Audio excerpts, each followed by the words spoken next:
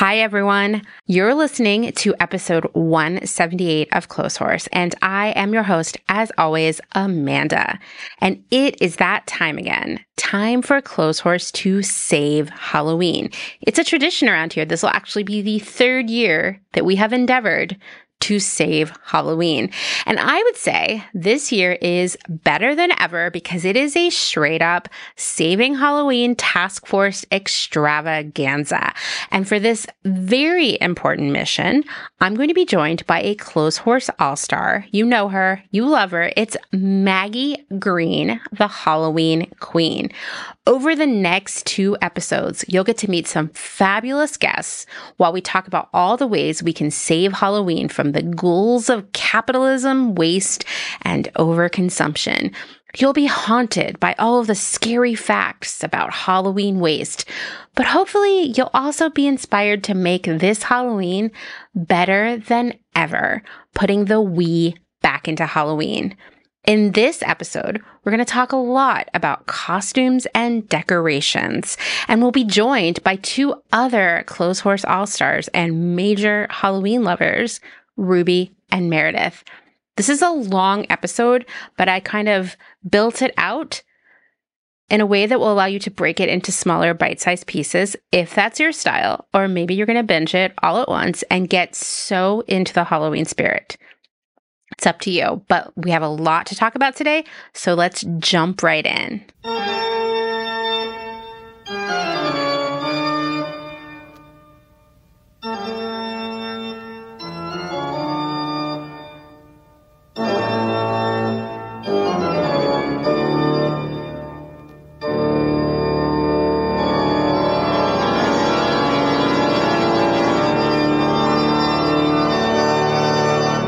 All right, Maggie, this is our 2nd annual Halloween extravaganza together.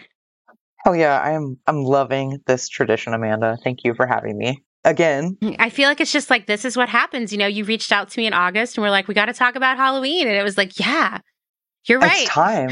This is what we do. This is what we do now. So Maggie, you have been on the podcast so many times, I can't even keep count. But do you want to reintroduce yourself to everyone? Remind everyone of why you are the Halloween Queen. Absolutely, yes.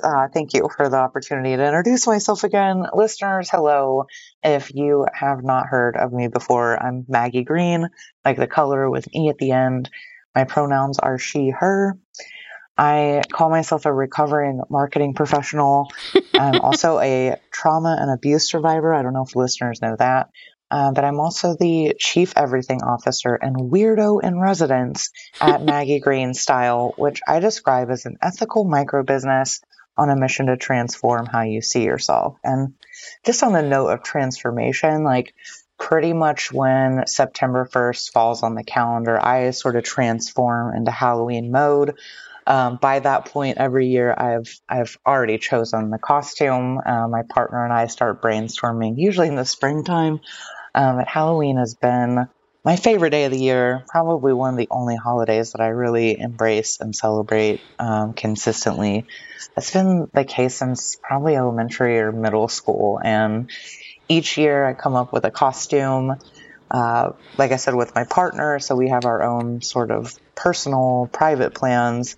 And also for my business, since I launched in 2020, I've been doing a really fun, interesting creative series where I challenge myself to create as many costumes as I can come up with using only items in my closet. So that's called Styleween.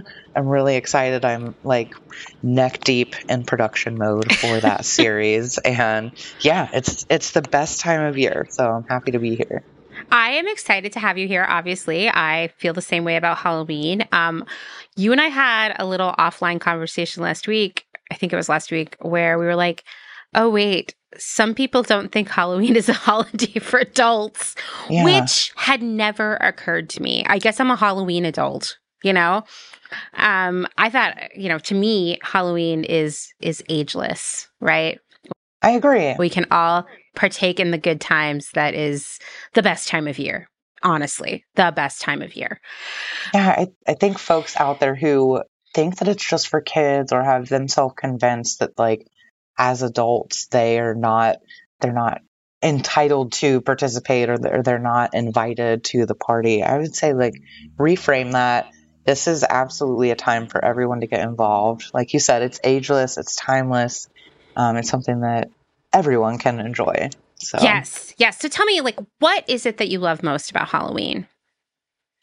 it's always, I would say like my earliest love of Halloween was definitely inspired by the idea of being someone else other than myself, right? Yeah. Being someone other than myself. So it kind of has evolved from there too. I guess I've always enjoyed creating more and doing more with less. And with each passing year, especially the older I get and the more, let's say, focused and clear that my wardrobe and style becomes, Halloween is like, it brings all of those things together. It kind of lets me use all of my different skills, even for marketing, right? Like I'm not only participating in this activity for sometimes well over a month, in advance of the holiday. It's, I'm creating community around it, conversation around it, and getting other people involved, which, Halloween isn't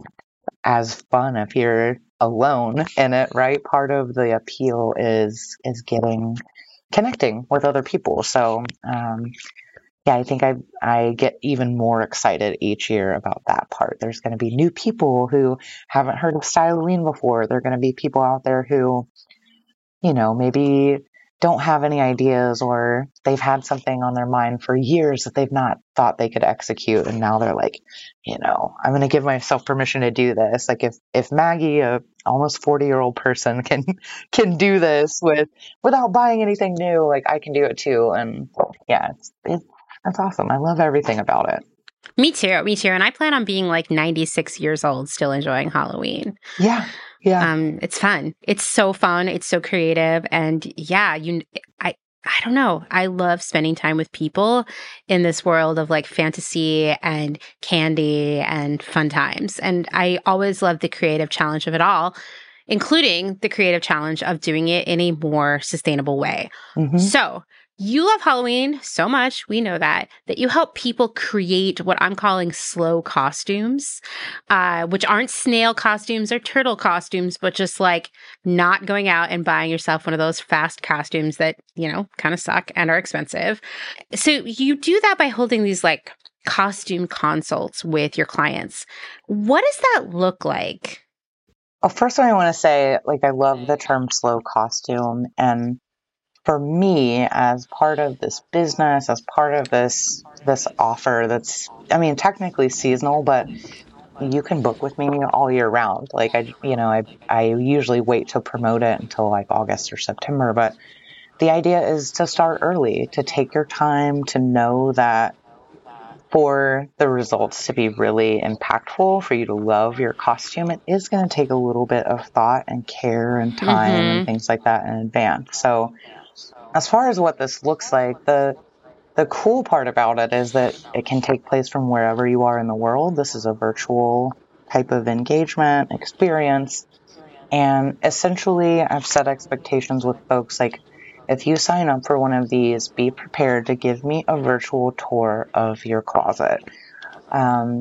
So we're going to have a guest later on in the episode that's had this experience before. And I'm thinking about that specific consult with her, and like, she was a star, like A+ 5-star student, because in advance of the session, she'd actually put up a garment rack in the background of like the area she had her computer set up at, with all of the possible garments that were like, possibilities for this costume idea that she had. So that's part of it. I need to see what we're working with, and it doesn't have to be like super high production or perfect lighting or organized or anything like that. Basically, in that part of the consultation, I'm looking to take in some data, some information.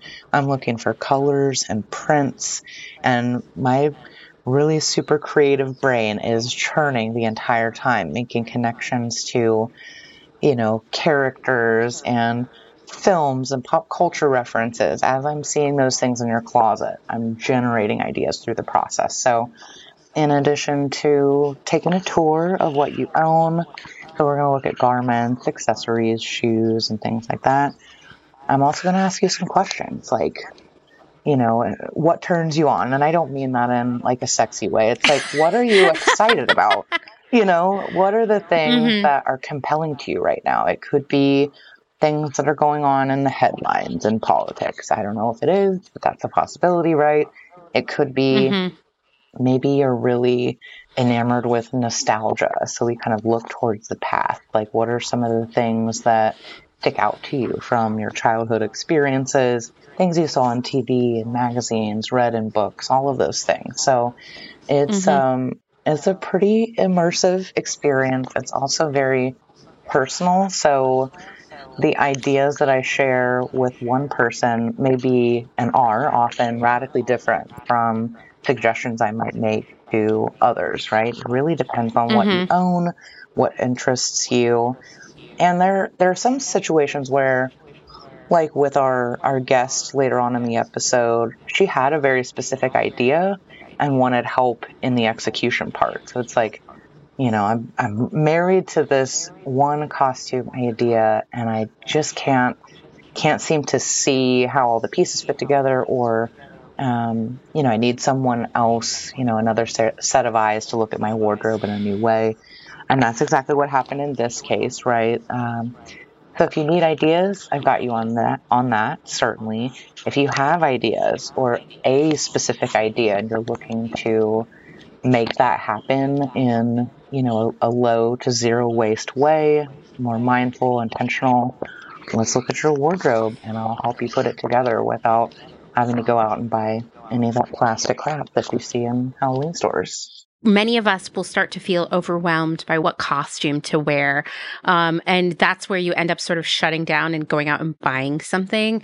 And I think you offer this really valuable service of just like that creative partner who helps you focus, which is priceless. Here's the thing too. For any project, just a note on cost. So 2023, this year, is the first year that I have rolled out this offering as a paid service. Up to this point, I've been doing this at no cost as kind of a community engagement sort of mechanism.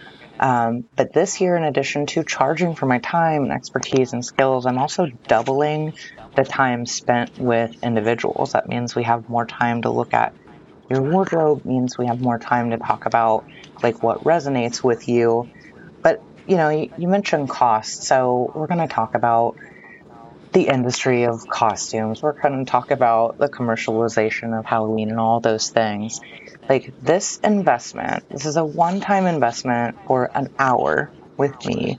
And you're going to walk away not only with what you need to put together this year's costume, but I'm also going to give you plenty of ideas for future costumes. So it's possible that in one conversation, you got Halloween figured out for like the next 10 years. Like that's not unreasonable to expect. That's awesome.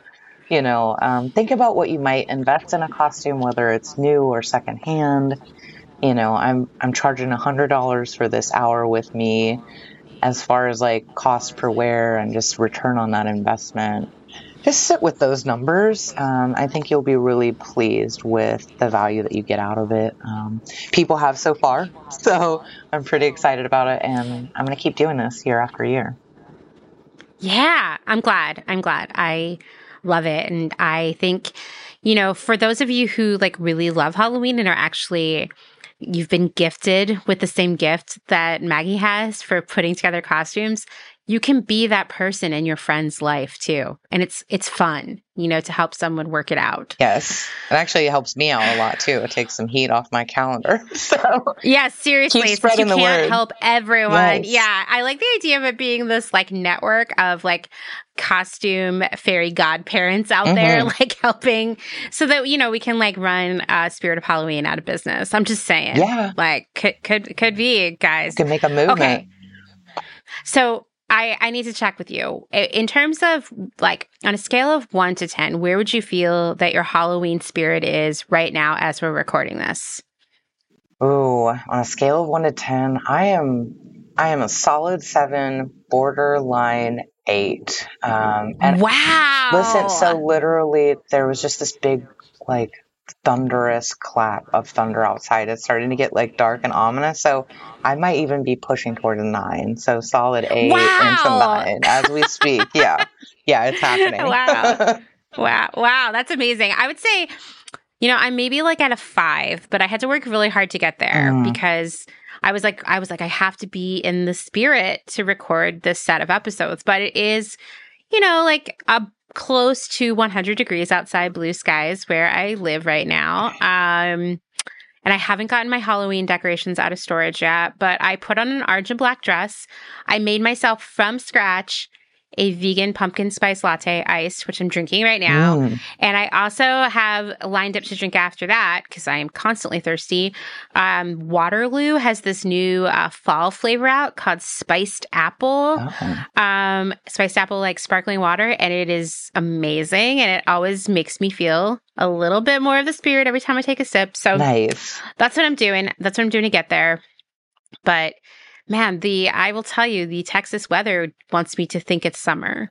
So, it's really hard. I gotta say, I want to acknowledge that you have put in work to get where you are on the Halloween spirit scale. So this is not a foreign concept to me. Like, the being on level 8 today, it's taken a while to get here as well. Like, the Pacific Northwest weather seems like with climate change, it's different every year. It's like less and less predictable.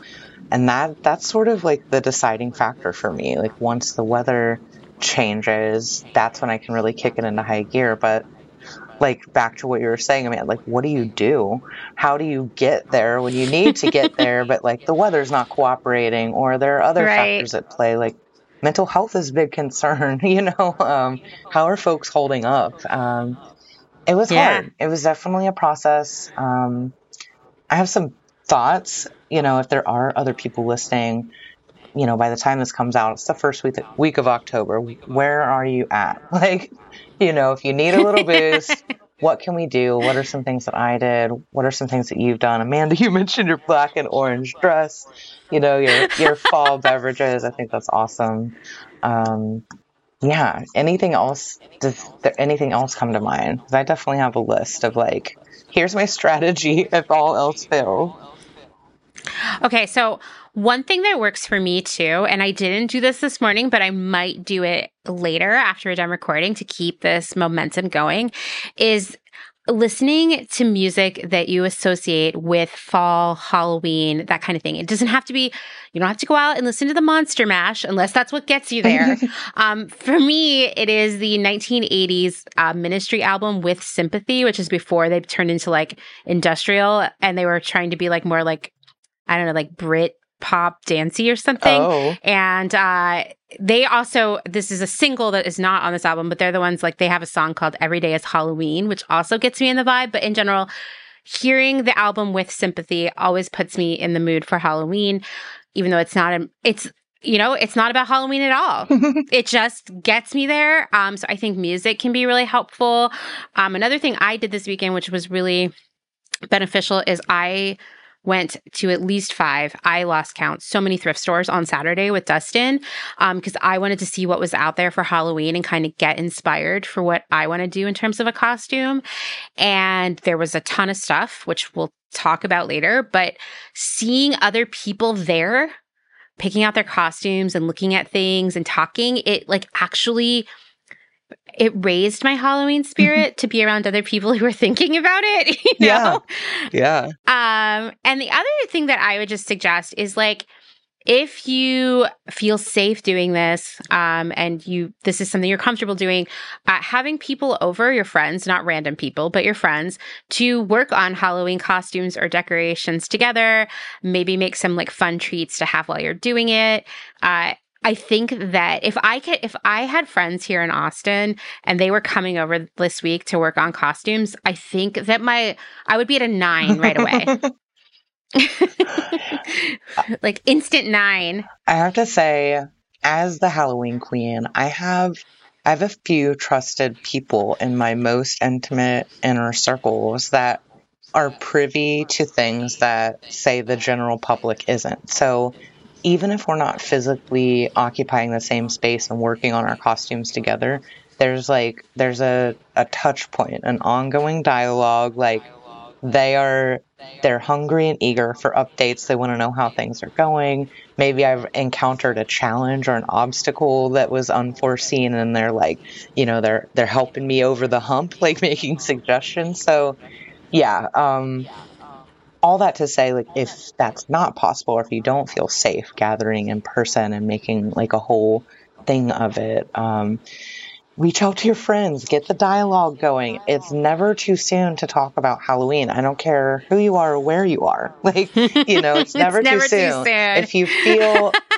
you feel inspired in February, do it. Find the person in your life who is going to indulge you and, have that conversation. So for me, like I said, it took some work. When we first started talking about this in August, I was getting a little nervous. Like, am I going to be able to get there in time? Am I going to be like on point this year? But a few things that definitely helped me pretty consistently. I love costumes. It's my favorite part of Halloween, like dressing up, of course, as a stylist. I'm like, I love it. I love seeing other people's costumes. But I also a lot of times go back and look at previous costumes that I've done, just to like kind of flirt with nostalgia a little bit, like, recount the memories around those costumes and those events, and just, take a little trip down memory lane. That kind of thing definitely gives me a boost. I get excited when other people get excited too. And a lot of times, especially around Halloween, people come to expect it from me. Like, from the first mention of it, people are like invested. They're trying to guess what the costumes are going to be. They're like asking me questions and things like that. So like the hype, creating hype also helps get me in the spirit. But like more recently, especially with this weather change, I am in horror movie mode. I'm like all the hot autumnal cozy beverages and like the goriest psychological horror type of like, give me true crime, give me, forensic science, give me like all of the stuff. So I've been, kind of on a loop. I've got like my greatest hits go-tos for scary movies. And this year food has been a big deal. I've been like, my partner is a chef, which I'm not bragging when I say that, I know, but like, I am so privileged and fortunate to have him in my life. But we've been kind of like redistributing some of the domestic labor. And I'm like, I can cook, I can bake, I can do things. So why don't I help out a little more? And I'm trying to do that some more. And through that process, especially with the fall season, I've come up with some pretty cool, delicious things. I tried my hand at caramel for the very first time from scratch, which was kind of a disaster, but a learning experience.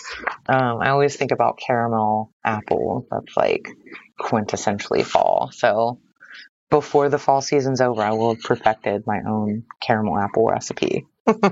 That is a very good use of time. Well, wherever you are in terms of your Halloween spirit, I think that after you hear all of the stuff Maggie and I have to share with you in our extravaganza of fabulous guests, I was telling Maggie, I feel like this is like the Muppet Show or something. It's so good. You will definitely feel the Halloween spirit. And perhaps you yourself will perfect your own caramel apple recipe. Now I feel like I need to. I'm like putting it on my list here. Yes. Maggie and I are here once again to save Halloween with some help from our friends. And most importantly, I feel like we've already touched on this like 20 times without saying it. We're here to put the we back in Halloween, putting people first, like as in our time spent with people, the impact of all this waste on people and planet, and the people who make all of those decorations, costumes, and candy. We're going to put all of those people first. So, we've talked about this before, Maggie, how big Halloween, the commercialization of Halloween, the Halloween industrial complex has almost ruined it. And in fact, sometimes I get kind of depressed about this, Maggie. I don't know if you ever go there, but I think that for some people, Halloween has been ruined by the commercialization of it, where it's just like, oh, it's another thing I got to spend money on. It's another obligation. It's just stressful. Mm-hmm. It's another errand I have to check off the list and stuff I have to figure out where to store. And it makes me really sad. It makes me really, really sad. But I've had conversations with people who are like, ugh, Halloween, tell me when it's over. And that hurts my heart, you know? Yeah, same.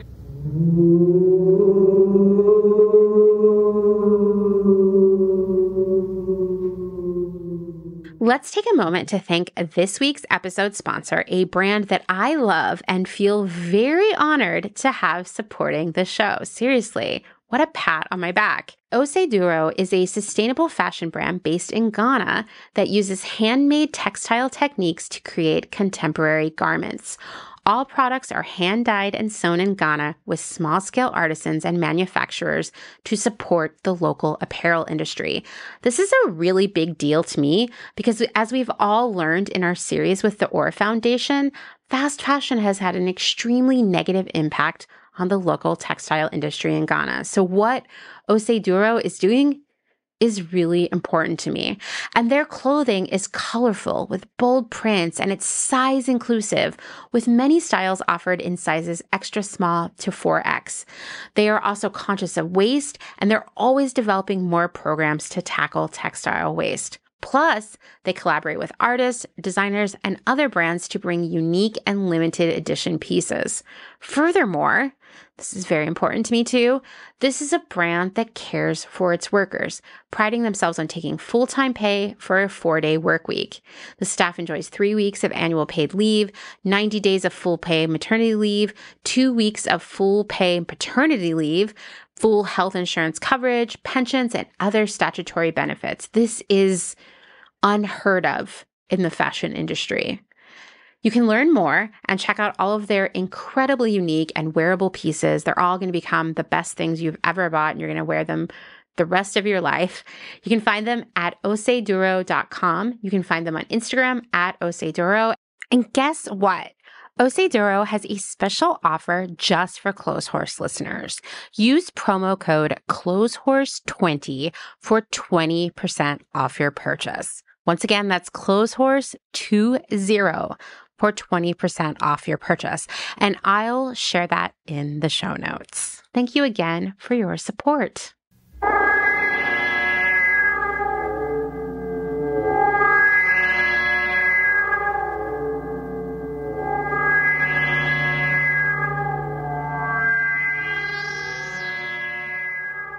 A lot of things we discover around here that relate to consumerism and retail. Halloween began to be a big shopping holiday after World War II, when shopping became the American pastime, because Disney began licensing its characters' likenesses for costume patterns that were sold at local 5 and dimes. So we're not at like you go to the store and you buy the full costume yet, but your mom or your grandma or some other adult in your life, and I didn't really say dad or grandpa because we're talking about, the 50s here, they could go buy a sewing pattern and you could be Goofy. I don't know why that's the only Disney character I could just think of then. But anyway, I'm a Halloween adult, but not a Disney adult apparently. This was a big deal. It was like, oh, now like I want to be this character, right? Because before you could just be like, I'm a sailor or a lumberjack or something like that. So at the same time, we see the rise of the suburbs, right? Which totally changes what it means for kids in terms of their interaction with the space around them. And one thing they can do is start going trick-or-treating. This is like what we picture, like the 60s, 70s, 80s, like childhood experience. When we picture it and we think about Halloween, it's always about trick-or-treating. Like I think about the movie E.T., which I saw many times when I was a kid. My mom was obsessed with the movie E.T. It actually makes me way too sad. But there's like trick-or-treating is like the key part of the plot, right? It's That's like true. So cool. It's such a, I guess like if you want to get in the Halloween spirit, but possibly be a little sad, E.T. is a good movie to watch. There you go. Watch E.T. Right. Yeah. There you go. But you might get sad. Spoiler. So trick-or-treating becomes this really big thing, an integral part of like the childhood experience. So then you need costumes. By the 1980s, older baby boomers were having kids of their own, and younger members of the boomer generation were turning the holiday into an excuse for a night out. So this is when we start to be like, okay, we're selling costumes to kids, and we're also selling costumes to adults. And in a perfect storm of all of this, we have all these people who want costumes. Licensing deals start to emerge with comic book publishers and movie studios. So now suddenly you can dress as your favorite movie or comic book or cartoon character. This did not really exist before that unless someone made the costume for you. Now your parents could take you to the store and just buy you something. And I have very visceral, very young childhood memories of the weird plastic mask costumes with the plastic smock thing and the way it smelled to wear it. I think it was a very short window in time that like people who are a few years older than me probably have more experience with, but I remember that being the kind of costume that everyone at school wore in like kindergarten, like these head to toe plastic licensed costumes. Like maybe someone you know was an Ewok or a C-3PO, and like I was Barbie, but they were all just these weird plastic things you would throw on your body. Yep. So gross, so gross. But this is when it all comes together in the 80s. It's like, okay, we have lots of costumes to sell. Or we have a big audience to sell costumes to, and now we have all these costumes that we can make. And previous to that, like if you wanted to go buy a costume, really you could like rent something very fancy, or you could just buy pieces like, you know, fake blood, witch hats, brooms. So this is like a total unlock where it's like, oh, wait, we could be selling all these costumes. Like Halloween could be a big moneymaker outside of candy. Like what? And so Halloween really picks up momentum in the 80s and just keeps going and going and going. And these new companies pop up that really like their entire business depends on Halloween. We've got Party City, Spirit of Halloween, Halloween Express. Like these are businesses that open for like 4 to 8 weeks and they close after that and they make all the money they need for the whole year of business. Strictly on Halloween costumes. It's wild. Like I remember the first time I saw a Spirit of Halloween. I feel like I was a teenager by then because they just hadn't come to where I lived at that point. And being like, wait, you're telling me there is a whole store that is just Halloween? I need to go there right now. Like, what the heck, right? And it's overnight too. They literally pop up, and it, like you said, the window where they're out and in operation is so narrow. Like if you blink, you'll miss them. Like November 1st, it's a ghost town. They're gone. Yeah, they're already gone. It's a ghost town. It's wild. It's a really interesting concept. Now, I have like an acquaintance, we'll say, who worked as a buyer for Spirit of Halloween. And to me, at first I was like, that sounds like a dream job, but actually it's really stressful for a lot of reasons. One being that making costumes is not the exquisite creative experience that creating your own costume is. But two, if like, for example, a global pandemic comes and everyone has to stay at home, there goes your business and you're really stressed out and you're probably getting yelled at all the time. Or like if Halloween is on the middle of the week, like let's say Halloween is on like a Tuesday, sales aren't as good that year because less people buy costumes. Like you still get kids, but you get less adults. And so there are years where Halloween is Friday or Saturday, and those are wild big business years, and everything else is a little bit slower. So Halloween it's a complicated business. And I was telling you when we first began to prepare for this that the Halloween industrial complex has invaded far beyond costumes and candy and decorations even. And like I told you about going to TJ Maxx and being stunned by how many different categories of Halloween themed things I could buy if I wanted. Weird. It's so y'all. weird. You know, pajamas. You know, socks, underwear, blankets, towels, lip balm, hand soap, bath bombs, dog treats and dog clothes, pet toys as a whole. I I saw a cat scratcher. I saw a cat house that was like a haunted house for cats to live in, made out of cardboard. I guess they don't live in there. They live in your house, but they can go in there.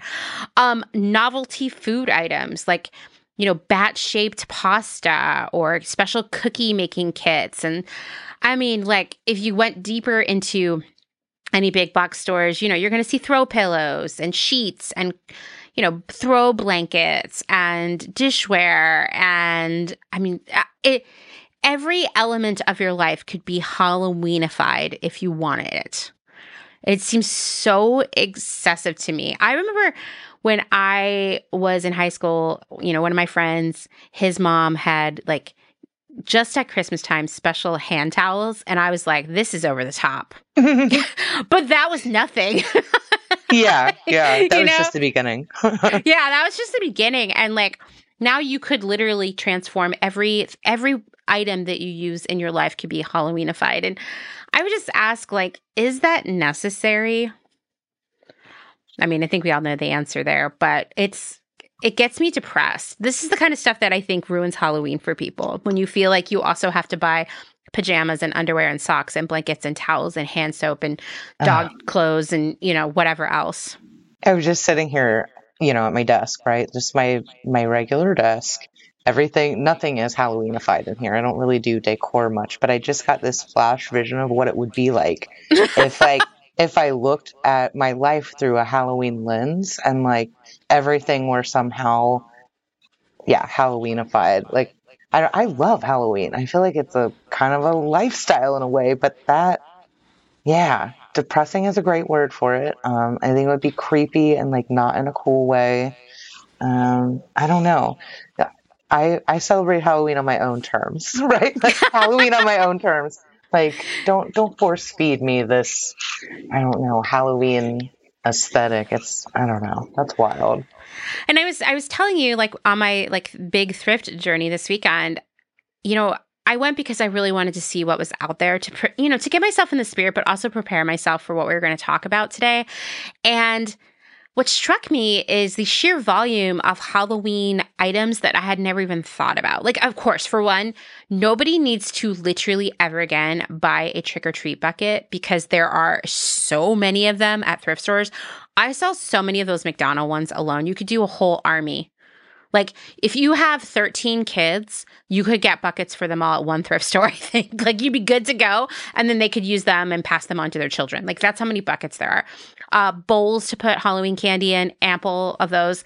Those are things I kind of expected, but, like, I was surprised by the sheer volume of, like, drinking vessels, like pumpkin-shaped cups and water bottles and shot glasses and Halloween wine glasses. And I was like, wow, people do that? Halloween dishware, just in general. It was surprising to me, like what I saw. And it's out there. There's so much of it out there. Why would we buy more? Yeah, there's a lot. It's everywhere. One of the thrift stores I went to, which is a big one, to be fair, but still, I mean, like, this is not unusual, had an entire aisle, both sides of the racks were just Halloween t-shirts. That's it. Just Halloween t-shirts for the whole family. It was like, wow. And then there was another aisle that was Halloween pajama pants. So put this into perspective, like, as like the calendar, right? What's the maximum number of wears that this piece is going to be relevant? And like, if you're buying Halloween themed clothing, are you wearing it throughout the year? Like, I want to know, people who have Halloween themed pajama pants, are you wearing them at Christmas time? Are you wearing them for Valentine's Day? Right. You know. I mean, so something I think about when we talk about like Halloween clothes, like, listen, sometimes things come up, like, I don't know, lots of offices will have weird things where you have to wear like a Halloween shirt, or it's Halloween day at school where you have to wear a shirt, something like that. Fine. Why wouldn't you just put it away and wear it next year? And then you always have it and you never need to think about it again. Like, I've had so many jobs, Maggie, that are like, today we're having a Christmas happy hour, mandatory fun, right? Wear your Christmas sweater. Like, it's always like mandatory fun that I really don't want to engage in because I'd rather be with my family and friends or working. But here I am at yet another special luncheon where we have to wear a holiday sweater, right? So 6 years ago, I was like, you know what? I'm like sick of this like sweater stress that reaches me every year. And then I go thrifting and I don't find anything. And then I just show up like as myself with no Christmas sweater and people give me a hard time. I'm going to find one that I like and that's just going to be it. So I bought a Hello Kitty Christmas sweater and I just get that out every year and wear it for the month of December. And, you know, when you think about it over time, like that's getting a lot of wears out of it, right? I don't say to myself, I'm going to donate that and get another one next year, but it seems like that's what's happening with a lot of these like holiday clothes. And it makes me really sad. Like I get it. Wearing Christmas pants, like Christmas pajama pants in January is really depressing. It becomes ridiculous by July. But maybe you just pull them out every year as you get into the holiday season, and then you get to wear them for a month and they feel super special, and then you put them away again. I think that's where I get like frustrated with it all, you know?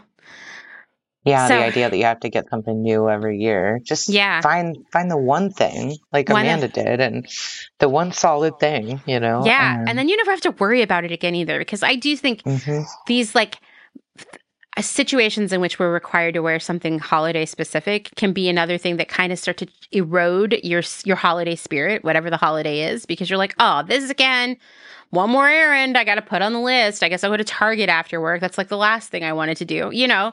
Now you wouldn't have to do that. If you do need a Halloween t-shirt, though, let me tell you, there are many. You could get a whole lifetime supply. There's like so many out there right now. The one thrift store that I went to, not only did it have hundreds of Halloween t-shirts, there were duplicates.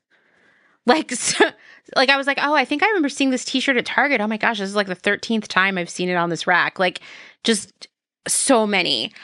But the thing is, like, Halloween is a big sales driver for so many retailers. And it's something that, like, began in the 80s, picked up momentum in the 90s. But in this century, it's even bigger. And I think part of it is that so many adults love Halloween more than ever. And, we get excited when we see it at the store. I will tell you that in the past, I'd be like, I got to go to Target and see what's at the Halloween aisle. Like, I can't wait, right? It's going to make buying cat food this much more fun. And over the past couple of years, I just kind of was like, I don't care anymore. It's not that I don't love Halloween. None of this stuff is going to get me excited anymore. But this is a big deal. Because I am a creep on the internet, I follow a subreddit for people who work at Target. And they are all like universally like, I dread when Halloween comes. Because we fill the aisles with stuff, it sells super fast, and then we spend a month with people yelling at us because we're sold out. And it's just such a big business. Like in the past couple years, even places like Home Depot and Lowe's and other home improvement stores have gotten into the Halloween business because like the need for more extreme and elaborate outdoor decorations has picked up so much momentum. So now it's a major shopping holiday for home improvement stores. And then you've got places like Home Goods and TJ Maxx. They're churning out the throw pillows and the blankets and the dog bowls and the shot glasses and whatever else. Drugstores, like even the CVS near my house is, not to disparage them, it's probably one of the worst CVSs I've ever gone to. Like anytime you need a specific healthcare type item, they don't have it. But they certainly have like 3 aisles of Halloween stuff right now. I went there to get vaccinated last week and I was like, wow, they have so much Halloween, but they don't have any Band-Aids. That's weird. And Walmart, Target, like all the big box stores is a big time of year for them as well. And then you have places like Party City and Spirit of Halloween. And I always forget about Party City. Have you ever gone to one of these, Maggie? Yeah. Okay. Yeah, it's been several years, but yeah. Party City, like it turns out like Halloween is like where they really make their money, but they somehow stay open the rest of the year. And Party City opened in 1986 as we're starting to see Halloween become a big business. And immediately Halloween became like their primary moneymaker. Now there are more than 900 Party City stores in North America. And the company actually starts planning for Halloween a year in advance. It has a 130-person design team, which Holy is shit. bigger than any retailer I have worked for. In fact, the biggest company I worked for, which is like a conglomerate of multiple fast fashion brands on a campus, there's no way there were 130 designers on that campus. No way. So this is huge. The 130-person design team creates and designs all the costumes. And in 2016, the company bought a factory in Madagascar to manufacture costumes. That's all it does. That's all it does is make Halloween costumes 365 days a year. So when summer rolls around, the company hires about 35,000 seasonal employees to run their stores for Halloween, just really for the month of September and October. And a quarter of the entire sales for the year happen in October for that business. The company's vice president of investor relations, her name is Deborah Belavan. She said, Halloween is really our Christmas, which is true. Christmas at Party City is probably pretty chill, you know? Wow. Yeah, I have never personally gone to Party City in pursuit of a costume. It's always something really weird for like an office party, honestly. It's like, oh, we need balloons in the numbers, right, for someone's birthday or something like that.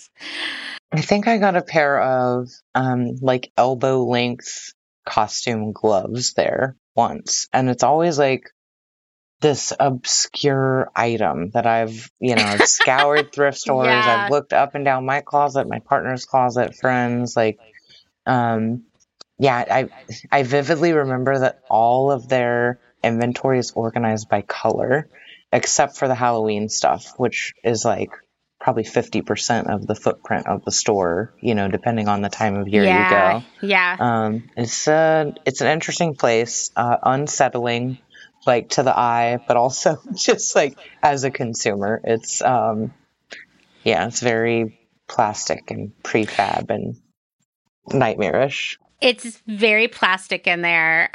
It seems like perhaps, and this is just anecdotal based on my own experience being in the store, that after Halloween, bachelorette parties are their second biggest revenue driver, but probably like significantly lower. But if you go there in the non-Halloween season, it's just aisles and aisles of bachelorette stuff, I swear. Crowns with veils, that kind of stuff. Yeah. Big Pearls penises. And yeah. paint feathers. Yes. Yeah. Oh, God. So, okay. I had a kind of an existential crisis. Okay, that's over dramatic. But I had a moment a couple weeks ago as I was driving around with Dustin, and I was like, oh, wow, Spirit of Halloween opened next to this Indian restaurant. I did not see that coming. It was such a small space. And I was looking at the sign and I was like, wait, is it Spirit of Halloween or is it now Spirit Halloween? Did they drop the of? I think they may have. I don't know. This is one of those weird, like, Mandela effect things. Like, was it always Spirit Halloween or Spirit of Halloween? Right? I don't know. I don't know really either. Don't know. It's so weird. Okay, well, here's the deal with Spirit of or not of Halloween. It's actually owned by Spencer's, like Spencer's Gifts, like the store at the mall, right? That sells a lot of dildos and like posters, right? 50% of the company's entire annual revenue, including, this is like the whole Spencer's business, comes from Spirit of Halloween. Those stores are only open for 2 to 3 months. In fact, one that is open for 3 months is like very rare, although ours, the one that I saw next to the Indian restaurant, opened in like mid-August, and it was shocking to me. I was like, I'm not there yet. But they are very pop-up. They really have benefited from the sort of like retail apocalypse, because what they do is they take these big empty buildings, and they are able to lock down a really low rent price to be in there temporarily, because it's really hard to get someone to move into an old Circuit City or a Best Buy or Tuesday Morning or a Blockbuster. Yeah. Or, I mean, there's so many stores. After Pier 1 Imports went out of business, I was seeing a lot of them pop up in old Pier 1 spaces. And I was like, oh, that's a good idea because no one's ever going to rent that space. So they negotiate this really cheap rent for these buildings that would otherwise sit empty. And that's why it's like sort of a meme that they pop up in any business that goes under. But that's how it works. So Spirit Halloween or Spirit of Halloween, whatever the hell it is called, was founded by Joe Marver in 1983. And he was able to grow the business from one single pop-up store in the Castro Valley Mall in California to 63 stores across the country in like the first year or two. And he's not a Halloween lover like us. That's not why he opened it. He actually had a clothing line called Spirit Women's Discount Apparel. Really rolls off the tongue. Very desirable name, right? And that was the name of his store, Spirit Women's Discount Apparel. And he started to like throw some Halloween stuff in there, like wigs, masks, etc. And it was actually a really big hit. So then he started opening more of these. Over the years, he just kept growing and growing, and tons of retailers wanted to buy this concept because at this point, well, and it's still, no one else had ever just said, let's open some Halloween pop-up stores. It just wasn't something you thought of. And to be fair, also back then, there would have been a lot less empty retail space sitting around waiting for Halloween to inhabit it. You know, it's weird to think about how many, I mean, I get depressed about this, how many just like half-empty strip malls and big box stores I see on a regular basis now. You know, they're everywhere. Yeah. They're everywhere, and dead malls and all that stuff. Mm-hmm. So people are like, can we please buy you? And he's like, no, this is my business. This is my baby. Well, in 1999, he ran into an executive from Spencer's at a party supply trade show in Manhattan. And they said, hey, can we bring you out to our headquarters in Egg Harbor Township, New Jersey, just outside of Atlantic City? It'd be a couple-hour trip, especially with traffic. Can we bring you out in a limousine? He said, sure. Got in the limousine. Very fancy, goes out to Egg Harbor, and the deal was brokered. So now Spencer's owns Spirit of Halloween or Spirit Halloween, and this is like the biggest part of their business. You know, like this is what keeps them going. That and the sex toys, which is also true. I'm not making that up. Like that's the other biggest revenue driver for Spencer's as a whole. And I will tell you, I have driven past the Spencer's World headquarters in Egg Harbor. It's on the way to the beach. Pretty underwhelming. And one time Dylan and I were going by and we were like, oh, that's what we didn't expect from Spencer's. Like we thought it'd be more lively. The sign was broken too. It was very depressing, actually. I was wow, maybe Spencer's is having money problems, but maybe they just didn't have a good Halloween. Or maybe it's intentional, like like a cover or a front, like all the cool action, good stuff is happening inside the confines of the space. I don't know. I just think it smells like plastic in there, just like it Party must, City. Yeah. Right? Like petroleum and, oh, yuck. Yeah. So let's talk about costumes, right? Man, costumes get really depressing really fast. So I hope you're not all losing your spirit. If you need to pause, eat something with pumpkin in it, we're here for you. We don't want you to lose your spirit because what we're about to talk about is kind of depressing, which is the reality of Halloween costumes in this day and age. I always say the scariest thing about Halloween is all of the waste. Although I also can't handle scary movies, so maybe they're scarier. I don't know. According to a Hubbub study conducted in 2019, it's estimated that around 2,000 metric tons of plastic waste is generated from disposable, spoiler, they're not disposable, Halloween clothing in the UK alone. And that equates to about 83 million plastic bottles ending up in the landfill.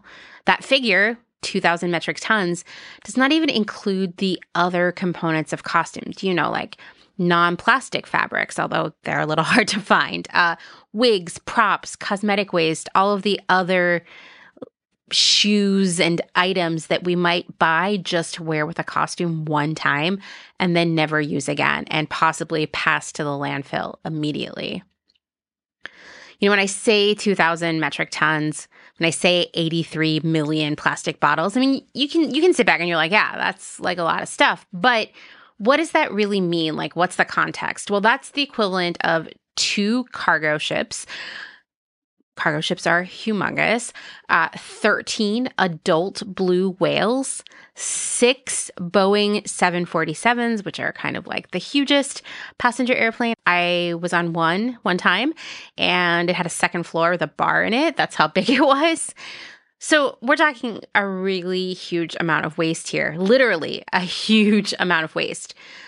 Here's the deal with that UK study. The UK has 20% the population of the United States. So if you pull out the calculator, like I already did, and you do some easy math, the US is probably sending 10,000 metric tons of plastic waste to the landfill from this so-called disposable Halloween clothing. That's 10 cargo ships, 65 adult blue whales, 30 Boeing 747s. And it's all worn or used once, maybe twice, maybe 3 times in that spooky season of that year. And that's it. We know that nothing is disposable, so the idea that anything, including Halloween costumes, is single use, which is how they're sold to us and how we often tend to exist with them, that idea that they're single use it's just fundamentally wrong. I was telling Maggie before we started recording that when I was thrifting this week, the thing that struck me more than ever was just like none of the thrift stores I went to were selling brand new costumes, which I think is great, but I didn't go to a Goodwill or like a Savers, and those are the 2 chains that always have aisles of brand new costumes too. But what I did see were many, many aisles of these like quick, fast plastic costumes that had been donated immediately and were available to purchase. Like there's just so many of these costumes. And there was like so much repetition, and it's just I mean, I know it all starts when you're like, you know, if it's in the ether and everybody wants to be Super Mario Brothers, that's just how it happens, you know? But it was stunning to me, the amount of these costumes I saw this weekend. I wonder if some of those are, like I've seen this happening in thrift stores, like retailers, big box stores will donate like unused or unsold inventory, and it'll be like just randomly like it's true. I don't know, like the specific color and style of sweatpants in like, you know, 70 different sizes or whatever. I wonder if this is like a tax incentive type of situation where they're handing down some of those plastic costumes to secondhand stores. I don't know. I would love to know about that. Like if any of you listening work for a place like Target or Walmart, tell us what you do with the leftover Halloween costumes. Because if we have to give props to Spirit of Halloween in any way, they do pack up all the costumes that didn't sell and put them back out the next year. So there's that. But I do wonder about places like Target or, I mean, Walgreens has costumes, right? What do they do with them if they don't sell? I don't think that they put them in storage for the next year because, especially if I think about Target, you can tell everything is brand new for that year, you know, designed into whatever they are seeing as the biggest trends. So I do wonder if that's where some of the stuff is coming from. It's so many costumes. And they're always terrible. Like they don't fit. They don't last. God forbid you like make one fast move while you're out trick-or-treating. The costume is donezo, you know? Oh, and yeah, don't wear it in Seattle because it rains and that shit will just disintegrate with moisture. It's true. They're so bad. The other thing is like, you know, something we talk about a lot when we talk about clothing here on Clotheshorse is, you know, we say it's cheap because someone didn't get paid. That relates to costumes as well, even though something that has struck me is that often, especially if you go to like a Spirit of Halloween, the costumes seem really expensive, or not that they're really expensive, but the price doesn't align with what you get. Like more than clothing ever. It's like, that's $60, but it feels like it's worth about $5.99, you know? Like as a person who's had to spend many Halloweens with Dylan, like the weeks leading up to it, in the aisle at Target or at Spirit of Halloween and like getting sticker shock every time we would pick out a costume because Dylan only wanted store-bought costumes, and it was like a big bone of contention for a long time that I couldn't fight with them on. I was like, fine, you're 7, like whatever. I had store-bought costumes when I was 7 too. But I would always be struck like, I can't believe that was $60, you know, because it felt like it's like the worst fabric money could buy and all the corners are cut. And conversely, I was a couple weeks ago looking at the Halloween costumes on Dolls Kill just to get myself riled up mainly. And I was like, wow, that costume is like $60 and has like 12 different pieces to it.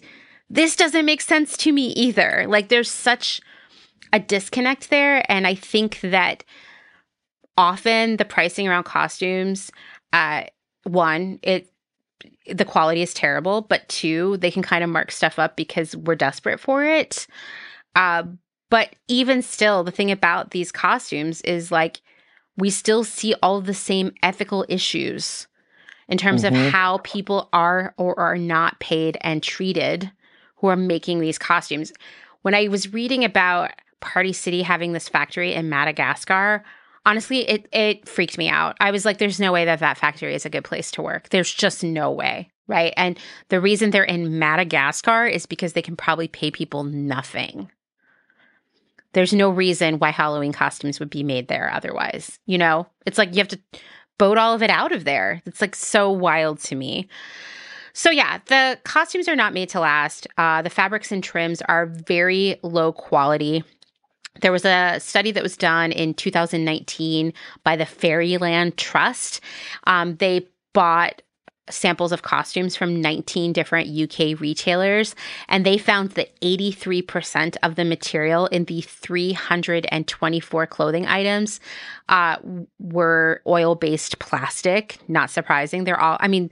Nothing is more transparently plastic than Halloween costumes. It's pretty obvious when you put them on. 69% of that was polyester, and then there was just all kinds of other components that were plastic.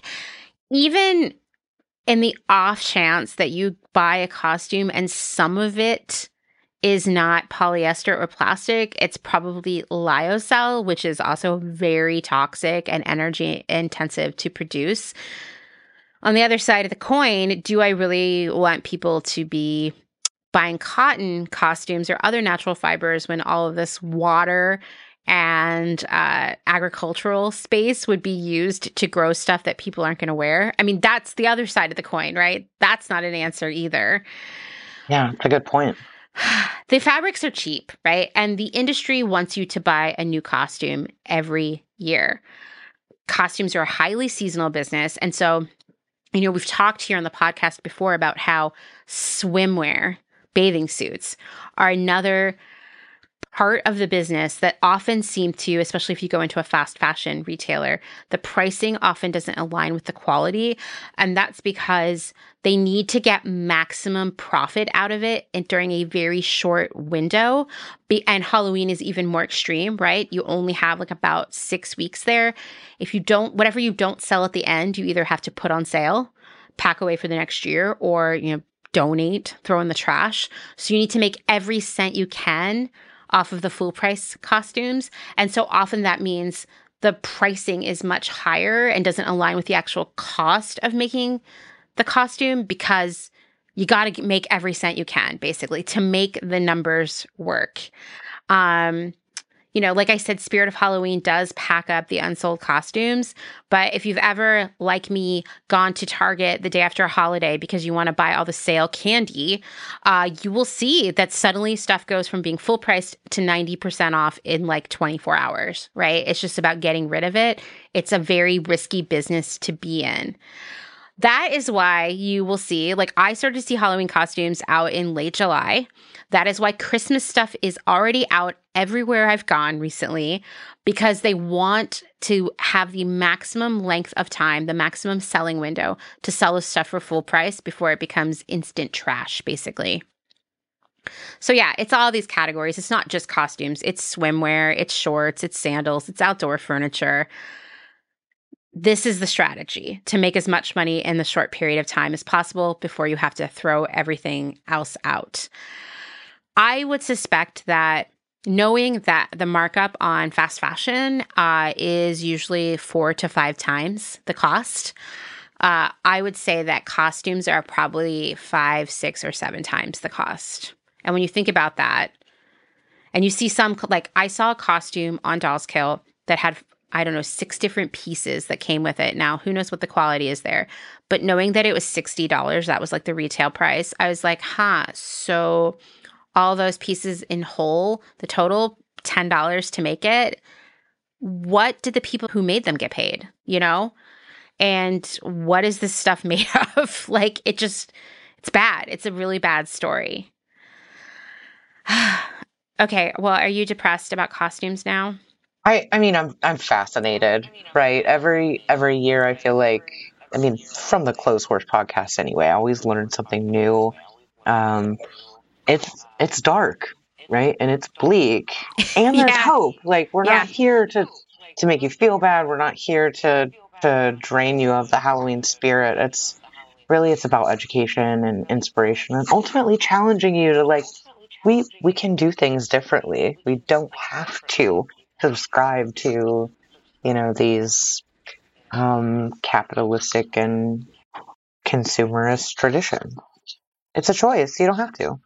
I remember when I was a kid, my grandfather would always talk about how much he resented the commercialization of Christmas. And we are not a religious family, but he was just like, gosh, they'll just try to make money off of everything. And I feel like the world was like, hold my beer. I'm going to go harder on the commercialization of Christmas.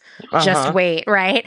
But like even back then, he was just like, oh, it's like the wrapping paper and the cards and the presents and all of this. Like it just really bothered him.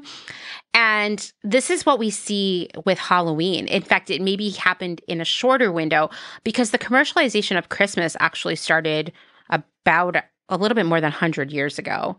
And Halloween was like, we're going to get into this in the 80s, like hasn't been as long. And it happened really hard. It's like a hard commercialization where everything that could be Halloween themed is being sold to us. And what we have is the power to say, no, we're not going to do that. We love Halloween and we're going to do it in a different way that isn't a part of that. Because the thing is, all of these phenomena that take place, like the commercialization of Christmas, like this rapid and egregious commercialization of Halloween, is that it doesn't happen if people aren't buying into it. If Target has a bad year this year with Halloween and they don't sell any costumes or throw pillows or underwear or whatever, they're going to buy a lot less next year. And if it's still slow next year, they're going to buy even less the next year after that, and so on. And so when we move away from this, when we really like take back Halloween, what we really do is contribute to this larger process of decommercializing the holiday. And it just starts with us. That's why we're putting the we back in Halloween. Yes. I love that. Yes. Okay. So Maggie, we have a great conversation that we have recorded as part of this extravaganza with Ruby. So why don't we listen to that? Awesome. Let's do it.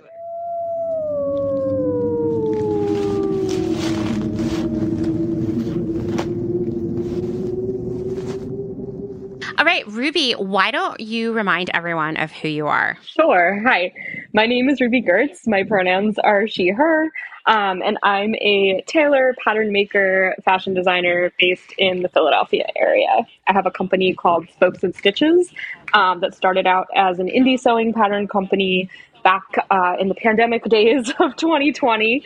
And then I ended up doing that for about a year and a half. And then going into working at a production studio that makes like props and costumes for film and television. And now I am back to full-time self-employment at Spokes and Stitches. This is kind of take 2. I'm so excited about this, Ruby, because the first time I met you, which we didn't really meet, but first time I heard your voice was when you submitted an audio essay last year. So like not even a full year ago, really. Do you want to tell us what that audio essay is about? And it's okay if you don't remember, because I record whole episodes and don't remember what I said. Sure. No, I do remember because it was incredibly vulnerable. And as soon as I submitted it, I was like, oh no, did I really just do that? Should I take it back? Like, what if it actually makes it onto the podcast? And it did. And you did such a beautiful job just like couching it in such a lovely and like compassionate sort of narrative. But yeah, it was about student loan debt and it was about financial risk taking. And I believe kind of the crux of it was that I was talking about how I had pursued small business and entrepreneurship for about a year and a half.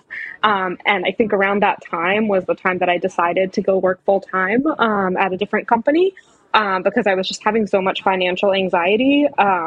The student debt deferment that had been active like during the pandemic. I mean, it's been a whole year since then. But at that time, the government was saying, "Oh, we're about to like bring the payments back," and I just was kind of panicking and didn't really know what to do and wasn't bringing in enough money from my small business to cover that. And so, yeah, here we are a year later, and the student loan payments are now officially back on as of like this month, actually. But there are, there have been some other actions put into place. There's like the save plan now so that a lot of people's debt is like a much lower monthly payment. So yeah, my debt didn't mysteriously go away or anything. But I believe that was the crux of what that audio essay was about a year ago. It really resonated with me, actually, because what you're really talking about is like how frightening, how difficult it can be to run a small business if you're not like sitting on a pile of money. It's scary, right? Because of these things. Because if you have a bad month, how do you pay your bills? Absolutely. Right? Or if you're just getting started, how do you make enough money to pay your bills? And there's no sense of security, unfortunately, right? And like I was talking to you both about this before we started recording. I multiple times was like, okay, I'm going out on my own. I'm working by myself. I did that in like 2018. I did it again in 2020, 2021 after I lost my job. And now I'm doing it again. And it was because every time when I was finally starting to settle into a rhythm of it, I would become afraid. And at that moment, someone would swoop in and offer me a job.